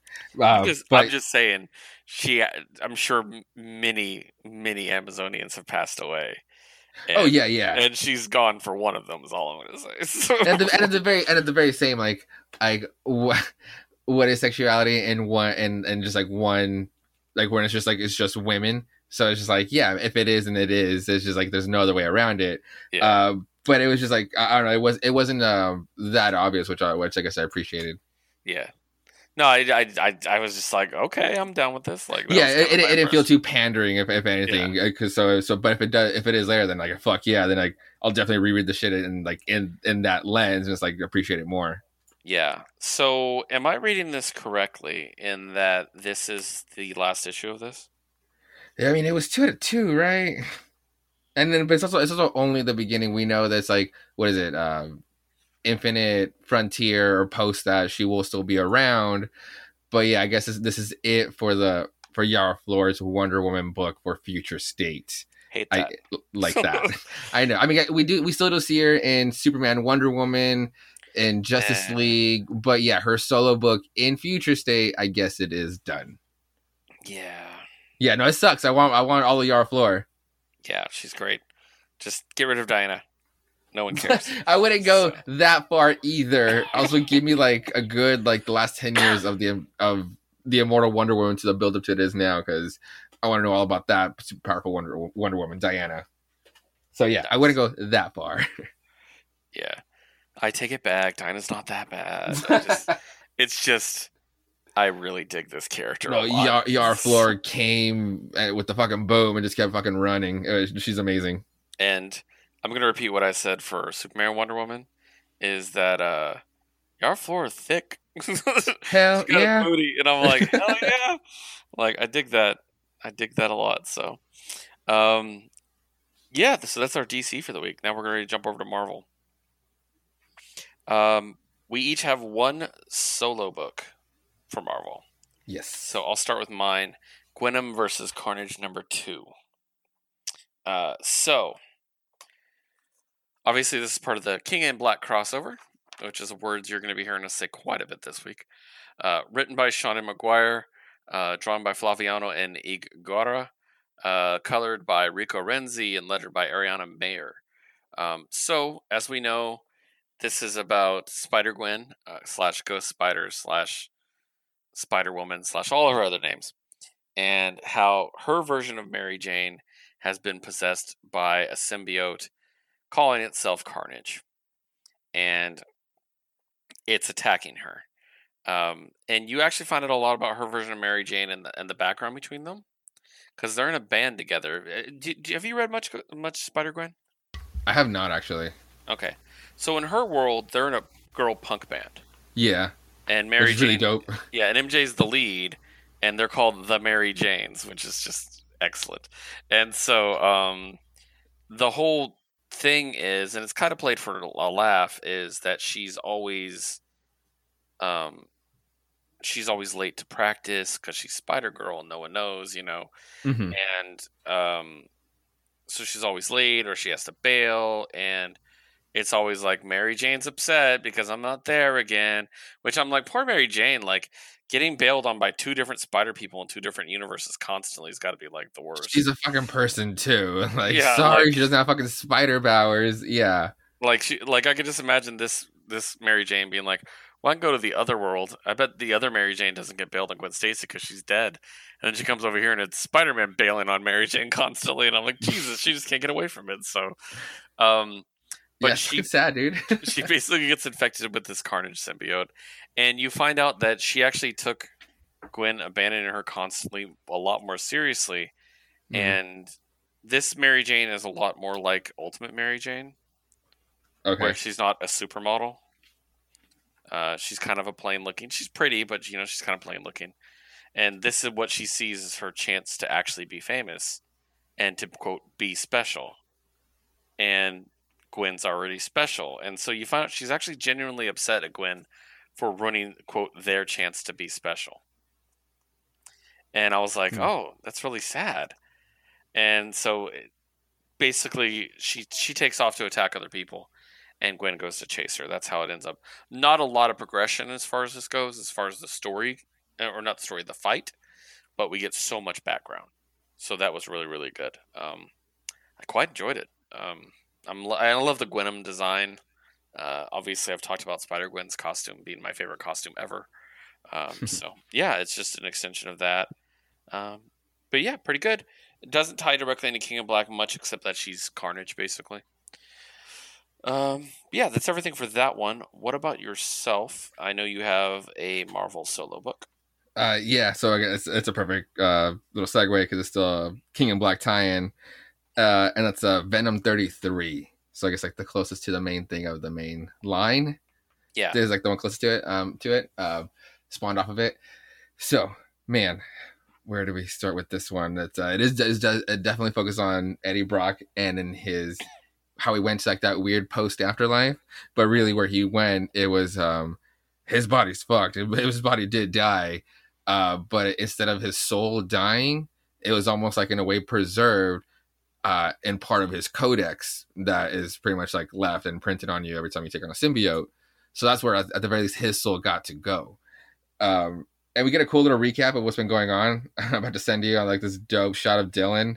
It starts off with Spider-Man just talking about like, hey, it's like, it's totally cool. You should know that this is what happens next. It's completely your choice. If you don't want to do this, I will be on your side. If it's too much, I completely fucking get it. Yeah. That was really, really cool. But it was that shot of like Dylan just be like, no, I just feel like I just want to hurt something. So it's a dope shot of like the other side of when he fucks up Cap or when he catches the shield. Nice. It's a great 2-page spread. That's a great double page spread. Yeah. Yeah. So it's cool getting a different angle of that already really, really dope shot. So back on the actual Hive, it is Rex, the Vietnam symbiote host, Venom symbiote host, with Eddie walking around, and where we last left off is that we have a man on the inside, and it's anti-venom agent Flash Thompson Venom. So great. In a super dope way. Yeah. So they get a little sweet catch up. It's awesome. Fucking Eddie gets the feeling that Dylan is out there now, and he's fucking up some symbiotes, and thus where they're at, there's like a weird red thing just that kind of appears, and Eddie kind of calls it out. It's like it's kind of more of a bruise. Like Dylan's thing is actually working out there. Let's go through it. It just almost becomes like a portal, and it's like, so what's on the other side? And Eddie just like in this super edgy stuff, and it's like it's hell. And it almost looks like a Doom setting. It's just like completely red, and it does look indeed like hell. But no, he explained that this is like the central nervous system that connects all of the symbiotes in the universe. Hence, like the center of the hive mind. And what they come to find out is that there are these symbiotes. Symbiotes are taking other symbiotes that are like in these capsules somewhere else. And he's explaining that those are the symbiotes that are being disconnected by Dylan and Thor. Thor is seriously fucking up a lot of symbiotes as well, which is super dope to get that confirmation. They're basically free of Null's influence. Like way back when, like a whole planet when they were free of his influence the first time around. That's why Null was captured in that planet, because it was literally a whole planet size of his spawns turned on him. So now these ones are just being taken away, so they're not being used. And it's like, so Flash is like, so how the fuck do you know this? Is like, oh, because I can sense my others calling out to me. So it's cool. We might get Venom back from the other side sooner. At least that's what I'm piecing together. Or maybe and the rest of the MU getting their own symbiotes to be able to fight back. That won't be part of his Null's influence. But in order to get close, at least one person has to make the sacrifice, and Eddie does like his Eddie thing, like, I'll do it, I'm already dead. Bill Flash is like, you're stupid, dude. You at least have a fucking body. Like I'm gonna fucking do it. And it's actually a great way for Donny Cates to just be like, don't worry, there's no way I can retcon. He's respecting Flash's death, and because anybody in the MU would just be like, well, I'm just going to use it to bring him back, like, because so he can just be around and have his own book. But no, at the very least, he's honoring his death, and he goes down literally like fucking guns blazing in his anti-venom self, and like in no other fucking fashion. It was fucking dope. Only right before being taken by Null and all of his shit, there was a plan. And there's an anti-venom dragon now. Yes. Oh god, it's so dope. Awesome. And then the cliffhanger is that at the very least, Null gets one win, and he's able to take over Rex, who was next to Eddie Brock, and it literally ends with like, where have I seen this before? And it's like Null holding Eddie over like a building, like how it just happened in the beginning. But there's an anti-venom dragon. That's fucking dope. So when that comes out, don't expect that. Well, that was out of nowhere. It happens in Venom 33. Nice. All right, we're gonna take a break from King in Black for a second. Okay. We're gonna talk about Star Wars: The High Republic. Okay, cool. Now, you weren't able to pick up the first issue when I talked about it. I got the first issue. But did you talk about it in the same episode I did? Did I get it after? I mean, I do have the first issue. You were able to get it right away. I forgot. You were able to. I wasn't able to because I had to. Yeah. Oh, that's right. I had to hunt it down. So. So Star Wars: The High Republic, obviously published by Marvel, so it's the Marvel half of that publishing partnership we talked about. Mm-hmm. Written by Kevin Scott, drawn by Ario Anandito, inked by Mark Morales, colored by Annalisa Leone, and lettered by Ariana Mayer. By the way, Ariana Mayer has one of my favorite Twitter account names on Twitter, which is Commentary, but Ari is Airy. So Commentary. Nice. I love it so much. So I'm a nerd. Anyways, so yeah, we continue the story of Keith Trennis, the young woman who was a Padawan in the last issue, became a full Jedi. So it looks like we're just going to be following her story as basically her beginning time of being a Jedi. And we're also following her Jedi master, who trained her, who is now like, he's obviously her elder in the Jedi, but, they're equals now. And that's Master Skier. Who is a lizard-like guy. Hence the double S. You have to say it. Skier, yeah. So, we also meet two new characters who are probably going to be recurring characters in this, which is Serret and Tarek, who are twins who share a brain. I really like this concept of them. Yeah, I do too. I also like the idea of them dueling, because if they share a brain, they know what she's just going to do. So it's like so pointless to me, but I love it. And they basically are there to rescue some people from a ship. And let's just say they can't. We have an amazing 2-page spread where they find the dead hut. And that's just, the art of that is so great. Like, basically they just find a dead hut with cuts and blaster shots in him, and he's poisoned, and he's just like, all belly up. It looks excellent. And they get surprised by a bad guy, and we see Skier kind of lose it and just butcher the bad guy, basically. And that's not the Jedi way. Wait a minute. Oh, yeah, right? So, we go forward a bit, and Skier goes with one of the twins. Which one?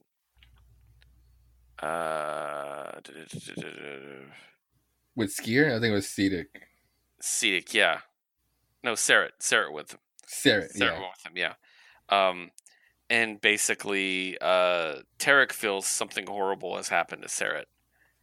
And Seer is just like distracted by being a dickhead, basically, by being aggressive. So Serret is taken, and his lightsaber is left behind. So I hope he doesn't die, because I really like the concept of the twins. So I know, right? And it's like, I know we can't lose them just yet. Yeah. And again, I go back to what I said earlier about the last Star Wars book. I'm just really happy to have a Star Wars book where the Jedi are all in power and they're doing missions around the universe and they're not fighting an overwhelming force all the time. Mm-hmm. Like, it's just nice to have that. So I'm digging it. I'm really enjoying it. I like all the new characters too. So I cannot wait till I get to actually start the new Star Wars novel. I've just been really trying to get to it, but I have so many books to read. So yeah, I know, right? Did you have anything else you wanted to say about it? No, I mean, it was just definitely the highlight of the book was the twins and like their link and how they can actually maybe tap into the Force with it. Like, but you're right, like sparring with each other would be completely useless, or at the very least, like try to outthink, but you know what they're gonna think, or it would actually make for a really great spar, knowing that you're safe, but you know that your other stuff is gonna try to beat you, and you're both rocking lightsabers, so it could be to the death. Yeah. But again, you know what they're thinking. I actually really like that fight. Yeah. So yeah, a good book. Yeah, totally. And keeping off of King and Black for just another second here, we are going to talk about Strange Academy number 8. I usually save Strange Academy for late in it because it's one of our favorites, but I do want to put all the King and Blacks together in the end. So. Oh, okay. Yeah. So, we get an immediate follow-up from last week's issue. I know. So strange. Which is good, because... I'm not complaining. Yeah. I'll take an issue every week, thank you. But, so, last issue, Dol Dormammu was seemingly brought back to life by Emily kissing him on the forehead. Quickly, oh yeah, creative team. If you don't know this one by now, Scotty Young writing, Humberto Ramos drawing, Edgar Delgado doing the coloring, and Clayton Cowles doing the lettering. Speaking of which, by the way, Edgar Delgado has my second favorite Twitter account name, which is Delga Duck, which is just excellent. So yeah, we basically get a little digging into what happened. One thing I love is Dead Girl shows up. This fucking staff, dude. We need to get a full list of the staff of the school. Yeah, she's probably just the counselor, to be honest. Yeah, but I mean, but still. But I love Dead Girl. I fucking love her. She was one of the few things I really enjoyed about Ecstatics, because I thought honestly it was kind of like a bit much for me, but I really really liked her. So great to see her back. Haven't seen her in a while. So she's basically counseling Doyle because he died and he probably needs counseling. And there's a lot going on in this one. There's a side story with a bunch of the students out with Rocket and Groot on a mission, which is fun. Rocket being his normal self. Yeah. A bunch of the students are in class with Agatha, Harkness. Which again, like, how the fuck do we time this, dude? Yeah, it's just so great. And then I just love that Gus is always outside looking in. It's just every time there's a shot of it, it just makes me laugh so hard. He's peeking in through a window. It makes me laugh so hard every time. But then the punchline for that, like the spell literally going sideways, I fucking love it. Yeah. Basically, he accidentally gets duplicated like 5 times. And because that's what they're learning how to do is to like do illusions. So his partner is Shaylee, and she accidentally makes 5 Gusses. So it's just all these giants rolling around, which is great. Yeah, it's great book. Like so many great characters. Yeah, so we also get some more follow up with the mysterious voice that's talking to Emily, and we also get to see a really adorable moment where Doctor Strange gives her a ring made from Doyle's bounding crown. Yeah, and that's going to help prevent her from basically dying. And she's like, "Oh, you took a piece of it while he's unconscious." He's like, "No, when he realized what you'd done for him and how it affected you, he came to me and offered it freely. The ring was his idea." And then her smile. Yeah. I love them so much together. It's adorable. Yeah. Like, and then like her running into Thor. And he's like, "Strange, it seems your student is broken." Like, I love that. So, I mean, shit. If I just saw the leaked pictures of Love and Thunder, I would be starstruck too at Thor. Yeah, exactly. So. But yeah, it's just great, and we get a lot of fun adventures. That's what this book is all about, and I absolutely love that the book ends with Eric being vomited up by a giant owl person. Like, oh, that's just great.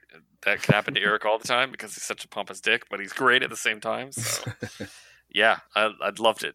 It was great. It was uneventful. It was very much a building story. Kind of taking us from the last arc to the next one, I think. So, but I do like that at the very least.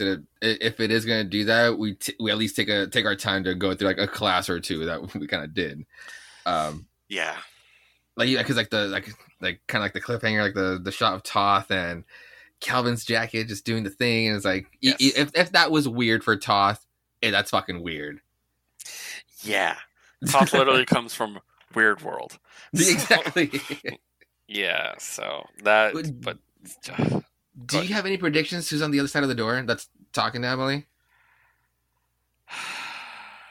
Like, who could be influencing, or who would want to? I have so many. Like, okay, off the bat, the big no-nos is like, why would Stephen Strange want to keep Mephisto at the school if he even could? Yeah, Nightmare pops into mind. Oh yeah, because he was just killed by Loki.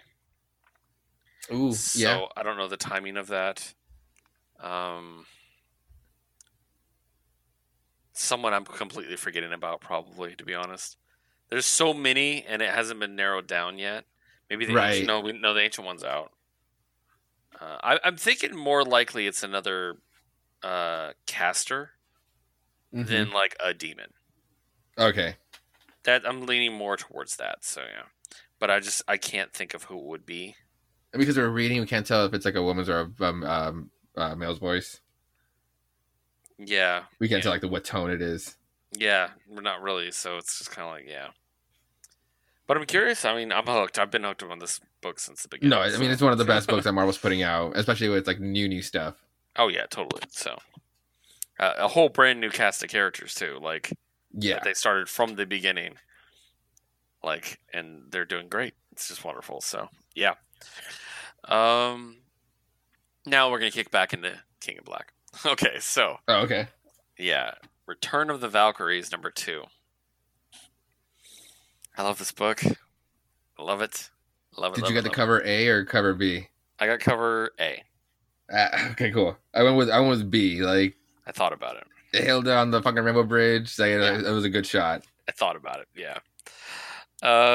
Written by Jason Aaron and Torn Gronbeck, drawn by Nina Vecueva, colored by Tamara Bonvillain, and lettered by Joe Sabino. So this is the King of Black tie-in. Last issue, quick summary. Sentry's dead, and it's up to the Valkyries to get him to heaven. But they get jumped by the original not eternal. Oh my god, my mind is a blank. What are they called? Celestial? Celestial, thank you.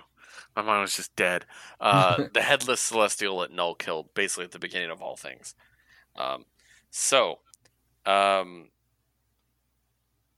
they take Sentry and a bunch of other people, and it's up to Jane Foster, who is Valkyrie in this case, and the Tessa Thompson Valkyrie, who we still don't have a name yet, so please let me have a name so I can just label her properly. And then we also run into the more traditional Valkyries as we go on. Well, first of all, we get Danny Moonstar, who's anything but a traditional Viking or Valkyrie, but is incredible. Yep.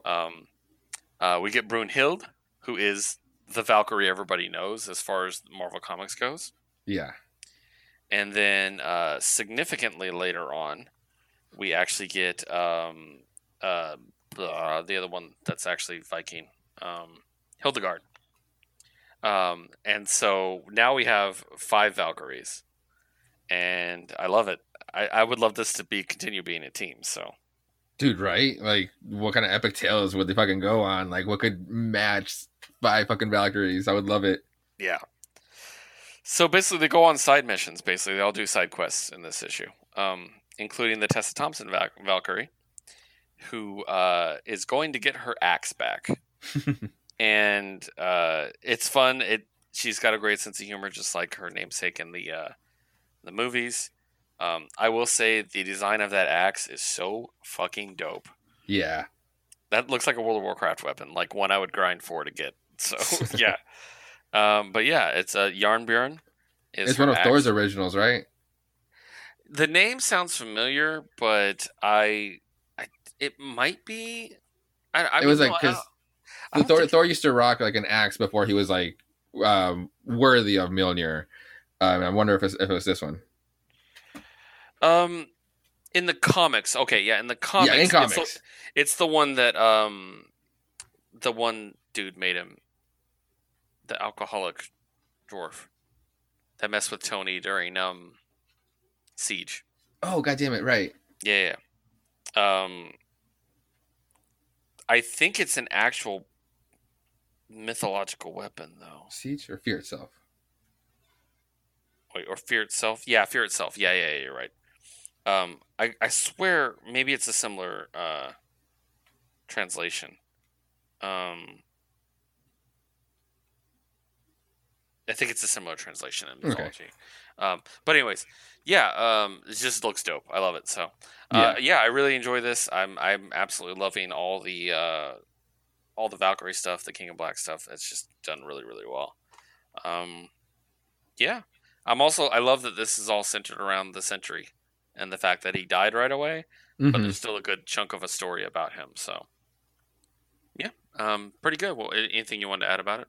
Oh no, like them going kind of off on like under like those side missions, but coming together, it's just gonna be cool. Like facing off Null, or we're just like when it all comes together by the end of King and Black. Yeah, they're gonna have to take out the headless Celestial. That's gonna be their thing. Oh yeah. So it's gonna be just this awesome like swarm fight where they're swarming all over him and stuff. Getting through dragons, like getting to the Celestial, it's gonna be sick as fuck. Yeah. So awesome. Next one I want to talk about is one I was very excited about. Man, and yeah. I really enjoyed, and it was so good, but it was also very funny, and that is Black Knight #1.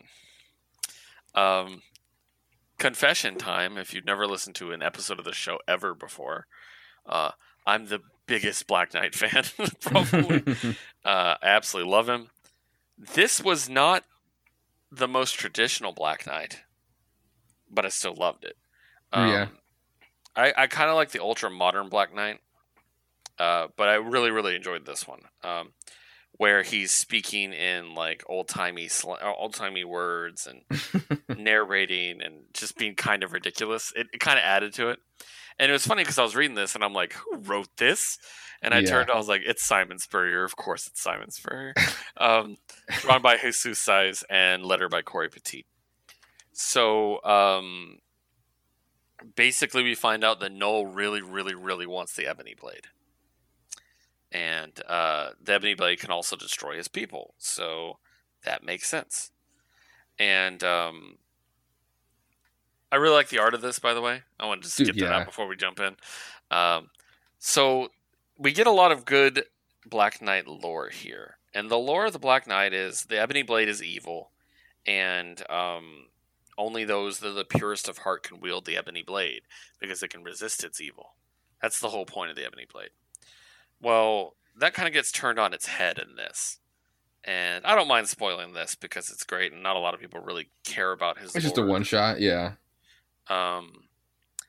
Basically, the Ebony Blade was designed not for the pure of heart, but for someone with corruption. It just works perfectly with somebody who is corrupted.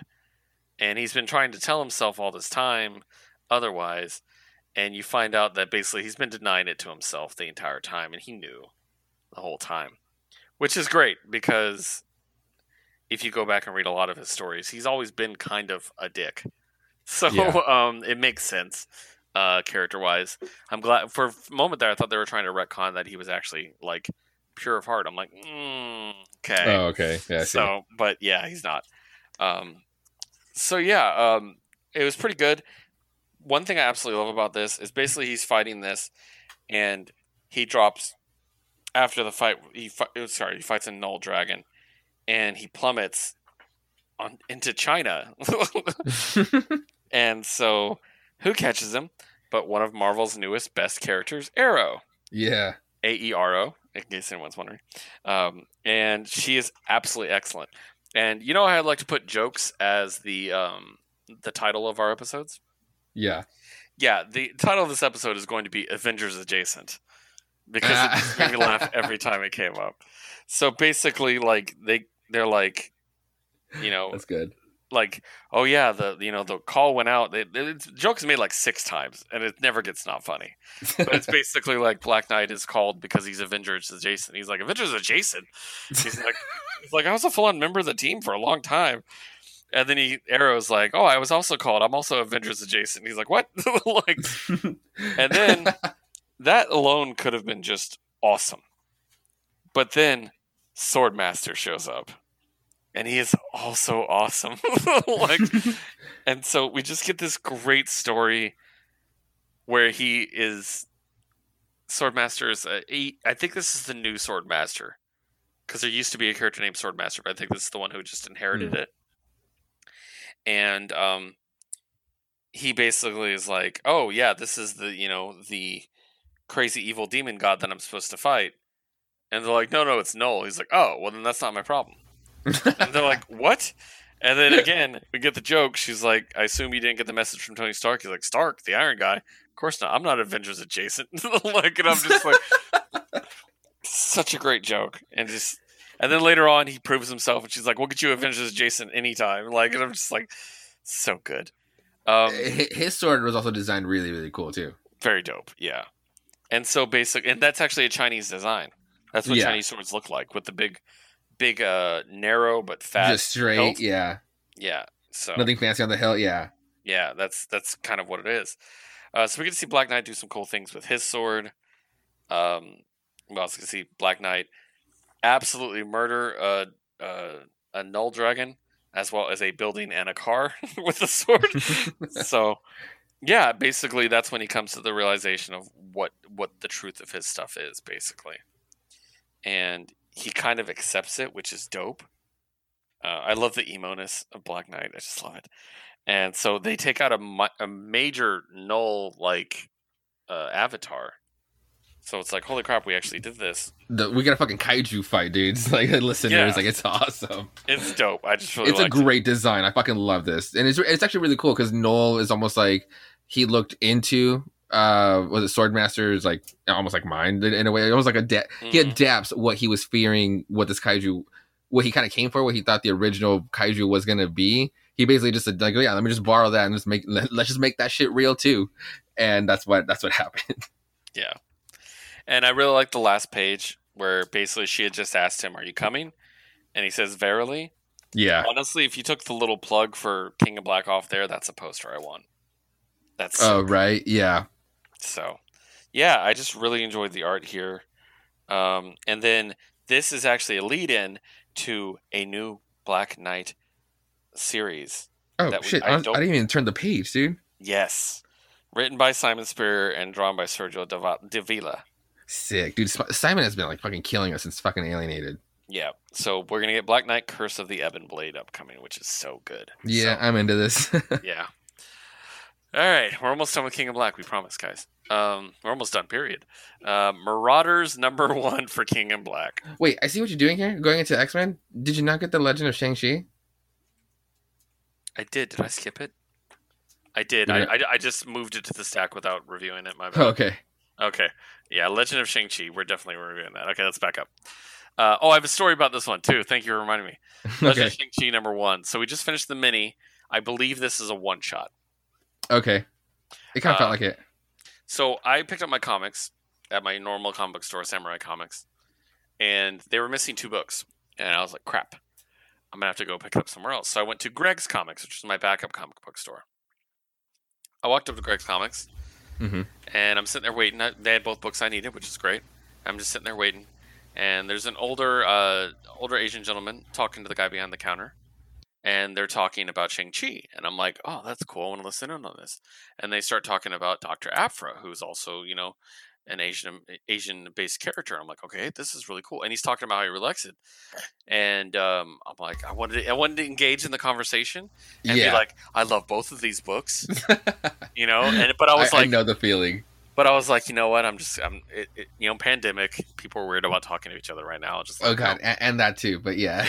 The setting of the conversation. Otherwise, I would have totally bumped into this. Let me just tell you. So he says goodbye to the guy behind the counter, and the guy behind the counter is a friend of mine. We've talked a bunch. So that guy leaves, and I walked up and I handed him my books, and he's like, "How's it going today?" I'm like, "Good." And I'm like, "You guys talking about Dr. Aphra, right?" And he's like, "Yeah." I'm like, "Dude, I love that book. It's so good." He's like, "Yeah, it's gotten a little momentum going lately." I'm like, "Yeah, totally." And then he says, now, let me take a pause here. I didn't look at the creative team for The Legend of Shang-Chi yet. Oh, okay. So he says, yeah. He's like, well, that guy, that's the father of the person that writes Dr. Aphra. And I'm like, oh, shut up. And I blinked, and I'm like, that's Alyssa Wong's father? And he's like, yeah. And I'm like, why didn't I talk to him? And so I was like, wait, Alyssa Wong is doing Legend of Shang-Chi? And then I picked up my copy of it, flipped over, and I was like, holy crap, Alyssa Wong is writing Legend of Shang-Chi. So that's where I'm leading off. Alyssa Wong writing, Andy Tong drawing, Rochelle Rosenberg coloring, and Travis Lanham lettering. This is a one-shot. It's not directly related to the mini we just read. Yeah. But it does show a cool angle of Shang-Chi, which I really enjoyed. Basically, there is a sword that steals the souls of the people it stabs. Doesn't kill them, just kind of leaves them comatose. And they're worried that it's going to get out into the world and, be in bad hands. And so his ex-girlfriend / current girlfriend / whatever's going on there from MI6 is basically like, we need you to go in there and steal it. And he's Shang-Chi, so he's like, fuck yeah, I'm going to go do it. He goes in, but it's already been stolen. And who has it been stolen by? But somebody I think we talked about last week, Lady Deathstrike. Yeah. And so she has it, and she's just jabbing people with it left or right because she probably thinks it's funny because she's horrible. And basically they have a cool fight. She's like, "Oh, I recognize you. You're Shang-Chi." Lots of cool martial arts stuff, which I absolutely love the martial arts. Like the way it's drawn. Dude, little him small palming the panels and blade stuff. just to break it, like fuck yeah. Yeah, right. So, yeah, so they do a bunch of cool things. I like the one shot near the end, right before she pokes him, where it's just like the clink, clink, clink, clink. Like he's literally countering every thing she does With the braces, yeah. with his bracers. It's just bare fists and bracers, basically. And then she jabs him, and basically it doesn't work on him because he's Shang-Chi. He's a badass. And then his whole thing was to retrieve the sword and take it back to his ex. What does he do instead? As Josue said, he just palms the blade and breaks it. Like, and everybody who had their soul stolen was woken up. Yeah, it was super dope. It's so dope. And he's just making things right, basically. And they're like, thanks again, blah, blah, blah. And then we see the shot of Lady Deathstrike with just the blade of the sword. So maybe we have a tease. I loved this book. I can't believe it was fun. I can't believe I forgot about it. That makes me upset. So yeah, loved it. Okay, now Marauders King of Black. Okay, so I just got too excited is what it was. Yeah. It's a good size issue too for Marauders. Yeah. Nice and heavy. Written by Gary Dugan. Artist is Luke Ross, not the normal Marauders artist. Color artist Carlos Lopez, and lettering by Corey Petit. One thing I loved about this is that as much as I love Marauders, and I've been loving it lately, it's one of the best books. I miss the crew of Marauders being together, because lately it's been about Emma and Kitty, and that's pretty much it. Some Storm. But we get Iceman back, we get Pyro back, they're on the ship. It's just great. So basically, they're the ones who are going to New York to save Storm and Cyclops from being nullified, basically. And on the way, they find out this other ship is being attacked by Null Dragons. And I know you started picking up Marauders, but I don't know how far back you went. Did you read from the beginning? Okay, so you haven't seen much of Pyro. No, but believe me, I remember how much you just really only talk about. If you talk about Marauders, you have to talk about Pyro. So I remember those vividly. I thought of you immediately where Bishop at the beginning, because I know you have an issue with Bishop. Says, that's the word from X-Force, and Pyro was like, you should like talking to cops. I was like, yep, that's amazing. So yeah, I definitely need to go back and get. I think I have 1 through 3 for sure. I need to go just finish 4 through up until 10 of Swords. And he's got the face tattoo and shit. It's so great. Oh, is that a face tattoo? Yeah, dude, he got that tattoo. When Kitty got her tattoo the first time, he's like, I'm going to get a tattoo, and he got a fucking skull on his face. Like, I thought it was like a mask or like some sort of pirate war paint at least. That's a tattoo. That's a tattoo he's going to have to get every time he dies, basically. Like, I love it. So, basically, they decide to save this ship because it's the right thing to do. Yeah. And little do we know. Also, he talks about getting another tattoo of one of the dragons, which a null dragon tattoo would be pretty sick, actually. Fuck, yeah. So, they get all the people off the ship, and Kitty's like, hey, what's your cargo? And he's like, oh, it's olive oil. Don't worry about it. And then Bishop's like, wait, I hear something. Bishop goes below, and there's a bunch of people in cages in the underneath of the ship that the guy was going to let drown, basically. And water's at waist level now. Yeah. So basically, they prevent the ship from sinking, save the people. Kitty, being the best character in Marvel Comics, again, backhands the captain across the face and calls him scum. God, I love her. And basically, they're like, hey, where are we gonna do these guys? Where are we gonna put these guys? And they're like, well, we can't just leave you here. So Iceman gets Sage to open a portal to the middle of the fucking desert, basically, and abandons them there. And I love the dude's like, you're not even gonna give us water, and he just gives them a whole bunch of ice. He's like, take as much you can carry. It's so good. Loved it so much. And then basically they save the refugees, but the refugees don't want to go to the U.S., they're worried they're going to get kicked out immediately, which is a very fair assessment on their part. Well, they were promised Canada. And they were promised Canada. And so basically they don't have time for this. So the mutants basically are going to put them on Island M, which is, I believe that's the original Magneto Island. Oh, yeah. Yeah. So they put them there and basically take care of them until this is all over, and then they'll take them wherever they want to go, basically. And we get this really cool scene with Magneto at the end, basically being like, you know, I just like the way he said it. He's like, many stories will be written of Krakoa's might, but you may tell one of her mercy. Yes. Which is just great. Yeah, like that's very important part. They're gonna have to start making friends, you know. So right. If anything, it's like obviously it was a very brutal line, but it leans more towards what Xavier used to say or talk like, not necessarily like authoritarian. Like we will overrule you one day, which they are now. Let's be real. Yeah. But that what he said was just like, yo, when you go out there, just be sure to spread the word of fucking we were nice, you know. Yeah. Definitely. And it's definitely showing Krakoa as more of a midpoint between the Magneto ideal and the Professor X ideal. Yeah. Like, because we were kind of worried, like, oh, they're getting a little super villainy, aren't they? You know, like they kind of balance that out a little bit, which I really enjoyed. So yeah. But yeah, pretty great. So that's our last King of Black story. I think that is a one shot.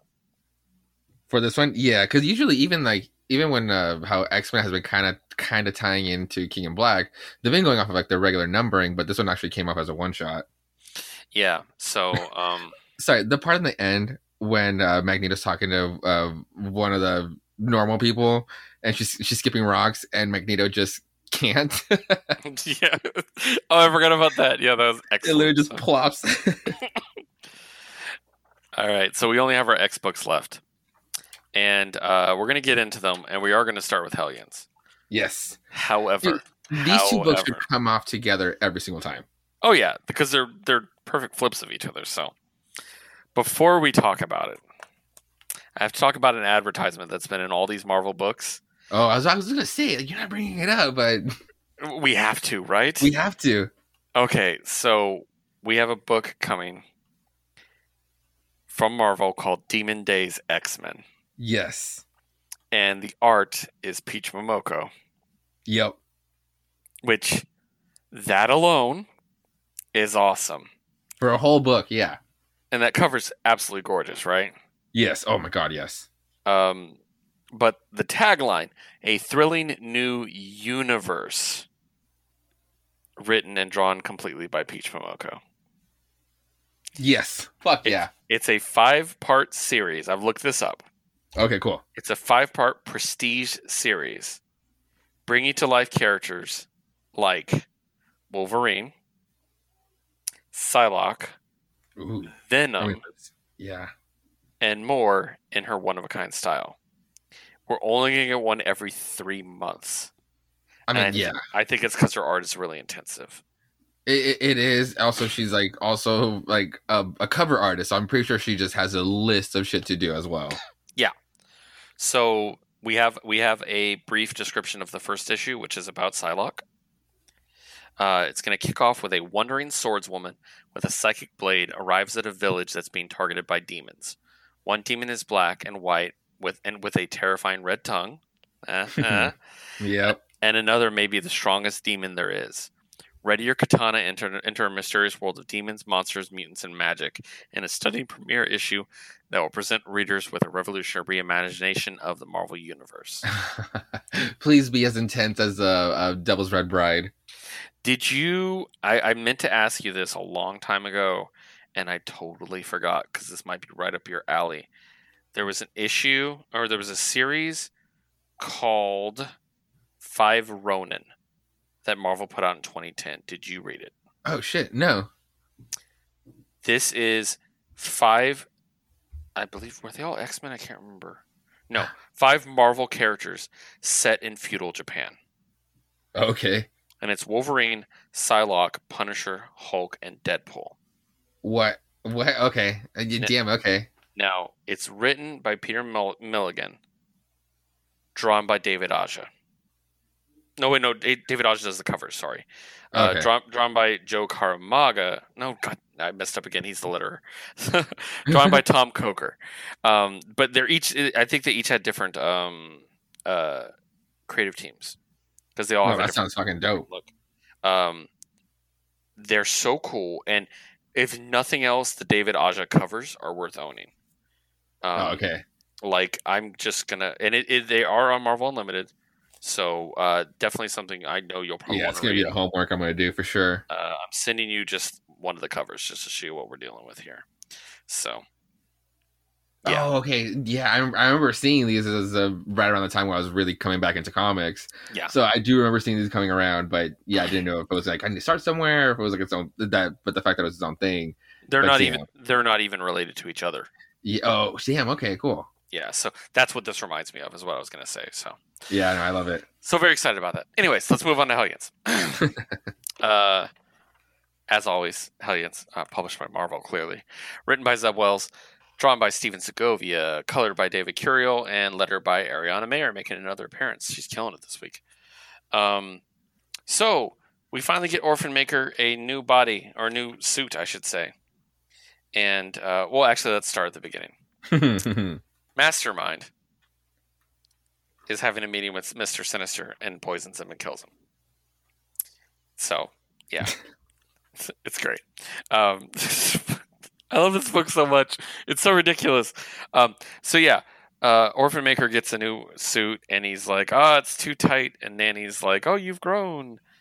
And she's like, I'll relieve some later. And he's like, not later, dummy, now it hurts. So he's literally like a little kid. And she's just like, basically like, oh, it's like a mom and a kid fighting the entire time. It's great. Maybe you don't need your nanny, you know? And it's just like, it's so great. And then we get some stuff with Empath and Havoc. We get some stuff with Greycrow and Wildchild. We get Psylocke just looking incredible. Just, I love it. Like, basically they get alerted by Sage, hey, as funny as X Factor is, and we're going to talk about that in a minute, this is probably the funniest moment of the week to me.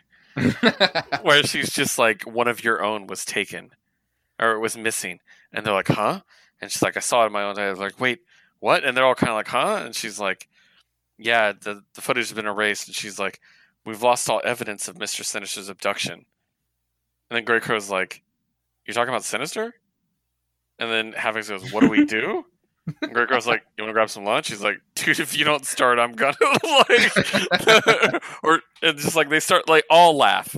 Everybody, like, one of your own. She said it like we were gonna start crying. Even Wildchild is laughing in the background. Everybody but Psylocke laughs. But basically, they're like, yeah, we're gonna have to look into this. And then again, Orphan Maker and Nanny keep fighting the entire time. Where he's like, my name's not Peter, I go by Pete now. That was good. So dumb. Mastermind welcomes them, and basically he does his thing, which is great, because Mastermind is just this awesome, dark, illusionist dude. Mm-hmm. And then, we're not going to spend too much time on this book, obviously, because it's obviously setting up the next arc. Yeah. But at the end, we get the reveal that he kidnapped them for Arcade. And this team that is known for dying in a murder world is going to be so good. I'm so excited. Like, the only way it could be better is if it was Mojoverse, but yeah. But yeah, I love this. I always liked Mastermind. He's a crazy dude. I've been waiting for his daughter to make an appearance, actually, because I really like that character. Ooh, okay. I don't know if she's been rezzed yet or not, so. But yeah, anything else about this issue you want to talk about? I mean, it's just great overall, in my opinion. It's great overall. Yeah, I call this book my soap opera of the month. Yeah, it's so fantastic. My stories. Yeah. No, I just like that part when they all start laughing. I just like it's like, even though she should know that they're not laughing at her, but it's the fact that Sage just kind of took it to heart. I thought that was pretty funny. Yeah, definitely. All right. We're going to move on to Josue. Yeah. I think this is my favorite X-Men book now. Now, yeah, no, I think it's definitely been for me. I want to say that it's only, or it's February now, but we should remember this issue as probably one of the best issues of the year. Yeah. I like it more than Marauders now, and I love Marauders. Like, I love it, but X Factor #7, written Dude, by and Leo yeah, Williams, drawn by David Baldeon, colored by Israel Silva, letter by Joe Caramagna. So we left off with Siren repeatedly dying for some reason, mm-hmm. and basically, once Polaris tries to look into it, she hypnotizes her to basically try to fight every attempt to look into this. This book balances humor with drama, Yeah, so perfectly. yeah, Like, so we open up from the info page from last time, which was Sophia and Prodigy talking, and her being like, "I told Tommy that you died," and him being like, "Oh, god damn it, why is my phone ringing?" And then we open the issue with his phone ringing, and he has 94 missed calls, 89 missed calls, 61 missed calls, and he puts fucking speedsters like immediately, and I'm like, yes, exactly. And then he answers it all angrily. Also, he's answering a tablet, which is hilarious to me. Like, oh my god, he is. it's so gigantic. And he's basically like, yeah, I got killed on the one attack on Xavier Institute that wiped out a bunch of other kids. And me being a fan, I'm like, no, he didn't. Like, he didn't die then. That's going to be an interesting plot. And then Tommy just shows up because he's Tommy. And he's like, no, you didn't. You were with me that night. And then just pictures them kissing. And he's like, oh, okay. Who took that? He's like, no. But, and so he's just like, oh, that's weird. And he's like, you okay? He's like, yeah. He's like, you want to make out? He's like, yep. And they just start making out. Yep. Which is excellent. Then we cut over to, like, again, there's so many stories within stories with this group that I just love it. Like, any one of these could be a comic of its own, but they're all together, and it's what makes this book great. We cut to Aurora and Daken. Oh man, Akihiro in this moment, please. Akihiro has any character in Marvel besides maybe Magneto and Apocalypse had a better redemption arc than Daken? No, and I really wanted to highlight that based on like this scene, like a little over 10 years ago, 2008, and then on. If you would have told me like, hey, you're gonna read an issue and you're gonna feel good feels for Daken. Yeah. And I would have laughed in your face, spat on the floor, and be like, that's character assassination. Like, you don't know fucking Daken. Like, are you even reading Marvel Comics? What are you talking about? You know what? I don't even want to hear it. That would have been me. Yep. But growing, learning, being on Krakoa now, like, this is one of the best fucking scenes of all time, in mutant, at least for me. It's like, great. I used to hate this guy in a love-hate way, and then Rick Remender just like really blew him out of the water in Uncanny X-Force with doubling down on like me hating the guy. So I was kind of apprehensive with this whole Krakoa thing and how he would be, and then I've just done nothing but love the guy since the beginning of X Factor, and not even like just because he's more jokey now. He's just like generally more happy, and you can see that he actually wants to try. So it's not a character assassination, like it's little character development for this guy. Yeah. Plus, I would say, I don't think anyone has ever drawn a more attractive character than David Baldeon drawing Daken. Yeah. He's a fictional character, and I'm very attracted to him. Yes, like that bulk definitely works. The face, even in this scene, like she even calls him out, like, but seriously, why the fuck are you just like a frat boy? Even in this scene, that shit works for me. Yep, totally. I love it. So he basically explains how his pheromone powers work, and he basically tells Aurora, hey, I can't make you like me. Yeah. He's like, I can only enhance what's already there. Which was literally my whole misconception all these years. I really thought that's how he would abuse all of his victims, because he could manipulate them that way. Yeah. Just so great. And then, like, they just play this cute little coy thing. And this recurring thing of every time they're about to do something, every time they're about to kiss or something, like North Star shows up. Like, just every time, it's just great. And she keeps telling him to kiss her, and he's like, no. And then so ballsy. And So then she says, "Kiss me, you coward." He's like, "No, you'll have me begging for it soon, Jean Marie." And she's like, "As it should be." God It's just damn like it. so good. So Dawkins going undercover. We're gonna go deep dive in X Factor, guys. Sorry, it's just gonna happen. It's so worth it. Like, he's gonna be stalking Siren to figure out what's going on. Polaris is the one he's contacting to give up the updates, but she keeps lying to the group because she's hypnotized. But iBoy notices because he's iBoy, which is great. Yeah.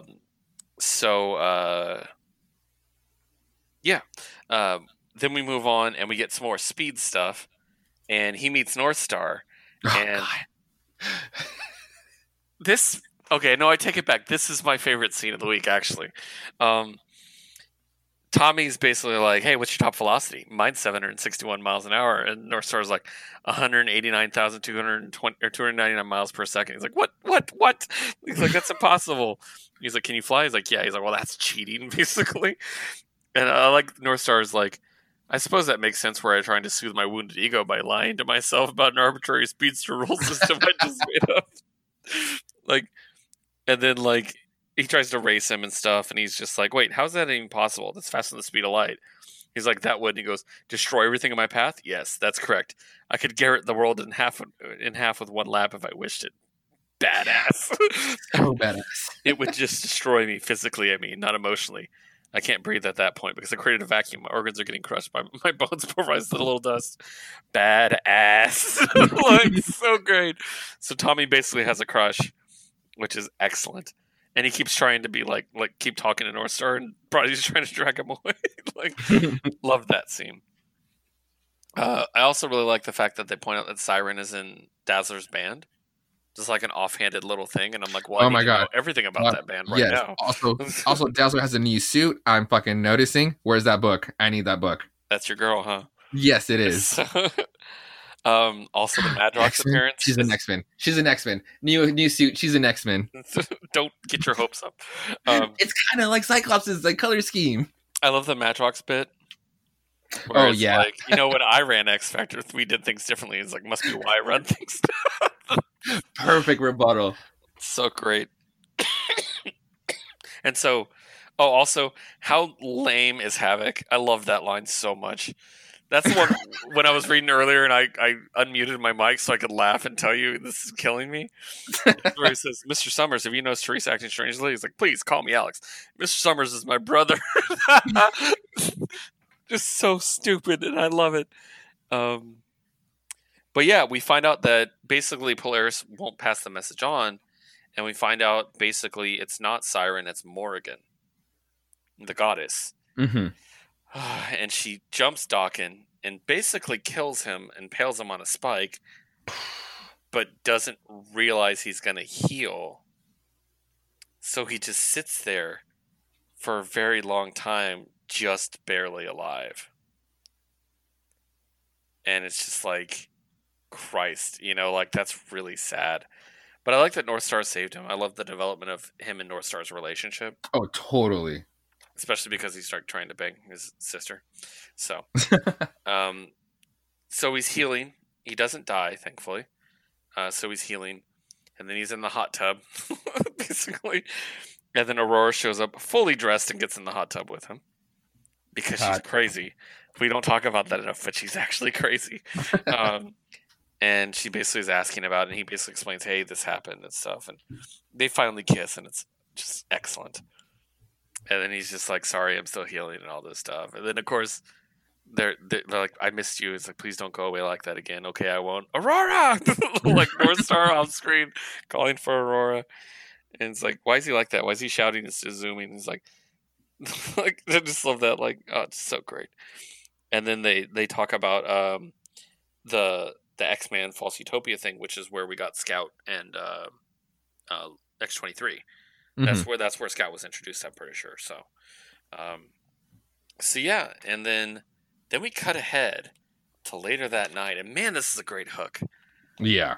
So later that night, and it says they're dead, Aurora and Jean-Paul, and then it says Rachel's dead, Polaris too. We're the last ones, and it's Dawkins standing by the dead bodies of Aurora North Star like arranged in a really weird thing. In a weird sacrificial way, yeah. Yeah, but that's a Celtic symbol, which the Mm-hmm. Morgan is Celtic. So I'm thinking she, brainwashed him is what it is. So and it's put everybody else is dead, and the only people left it looks to be is iBoy and Prodigy. Yeah. So that's not a great team for this. So yeah, that's going to lead us straight into our next arc. I love X Factor. No, X Factor is fantastic because, and the reason why I would highlight it as for right now contention for a best issue of the year, at least so far, is just like where I'm used to reading Marvel, like this issue would have been drawn out for another 3 or 4 issues, just like with not figuring out the whole Polaris thing, just drawing out that storyline, and the fact that we actually have a detective book. I just call it what it is. It's a detective book, and it's probably one of the best ones I've read since Scott Snyder's Batman pre New 52, and I just love it. I mean, as far as from the big two, a detective story from the big two. Just like the fact that they really just like handle it all, at least in this issue, so we can move forward. Like I said, like like a Bendis storyline like this would have really drawn out for another 2 or 3 issues. Let's be real, on like just keeping the whole secret to keep it dragging, and then iBoy not saying that she noticed her lying, but let's just cut to the chase. Like we're trying to solve this together, and let's just nip it in the bud here. How serious and like you said, like how funny and serious like this book can be. Like the whole speedster thing was fantastic.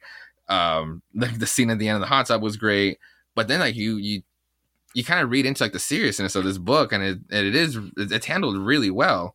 Well, first of all, like kind of how the Akihito Daken just explaining his pheromone powers, and how he's literally been perceived to be a dick because of it. Example, me. So it was actually a really great moment to kind of handle that. Mm-hmm. And after that, the whole part in the middle, like describing like the ways of an abuser and like the subtle ways like they get away with it. That shit was like treated so well, like in a very serious tone, while not really being like, and don't worry, we're still going to be joking and laughing, and while not really downplaying it. I thought that was just like very important. Yeah. But then you get back into like the ending, and it's like the hot tub scene, yeah, and it's great and it's funny, but then again, like we take the seriousness with the funny, and it's like kind of Aurora letting Akihiro like in on JP, like the way he calls him that, on John Paul, because of like he's also hurt. He's still affected by the trauma of that time. So that's why he's yelling, like the letting you in on why he's yelling at everybody, because he's just checking in, because that shit really got to him. Even though he's a great leader in this book, he's fucking awesome, but he still has his issues that he's going through as well. Yep. So again, like book of the year for sure, at least in contention, because it was just so much into one issue, and I loved every bit of it. Yep. It's just one of the best books out there, much less Marvel books. Yeah. Just incredible. I love X Factor. If they keep this up, it's definitely getting a nomination for Book of the Year at the end of the year for me. So, yeah. That is it. That was a lot. That was a lot. I want to leave you guys with 2 things. One related to this show, and one related to our other show. And I'm going to start with the other show first. Josue, did you know that the new Foo Fighters album just dropped? Oh shit! It's finally today. It's finally happened. I have not. No, I'm just okay. I'm freaking out now. Yes, awesome. So we'll be talking about that on the next episode of Jukebox Vertigo. Yes. And then the last thing I wanted to go ahead and kind of talk about is we were talking about last week. The only bit of news I did was the announcing of the cast for Sandman. Well, I have one more Sandman bit of news. The audiobook, which all of you should listen to, has been renewed for 2 more volumes. And it's the best-selling Audible original ever. Oh, no shit. Yes. It just became that? Fuck yeah. It's so new. Yeah, so pick it up. It's absolutely incredible, and wait for the next ones. We don't have any casting news for that yet either. But I just want to give a heads up on that because it's just so awesome, and I'm so excited. So, yeah, anything to close us off with, Josue? No, just another great week of comics. Love being here for it. Definitely. All right, guys. Well, thank you so much for joining us this week. We always appreciate that. As always, you can check us out on our Twitter, WHI Podcast. Me at WHI Podcast Keith, Liz at WHI Podcast Liz, and Josue at Josue Reads Josue. Make sure to check out Josue's Twitter. There is a mini web comic drawn about one of his stories by our good friend Stephen Clark over at Geek Elite Media. That is absolutely excellent. Josue, me and Liz were actually talking about on the website having our like pictures and our bios being like cartoons, like drawings. Oh, nice. And then I'm immediately like, well, this is going to be Josue's. So like it, Absolutely. yeah. So excellent. So we'll have to talk about that later. But yeah, check it out. It's great. It's one of my favorite Josue stories. It cracks me up, and the art is amazing. So thanks again, Stephen, Peppermint Gentleman, as he is known, and he's also one that did our icons, our logos for the show. So again, thank you so much for joining us. We always appreciate it. We will see you next week.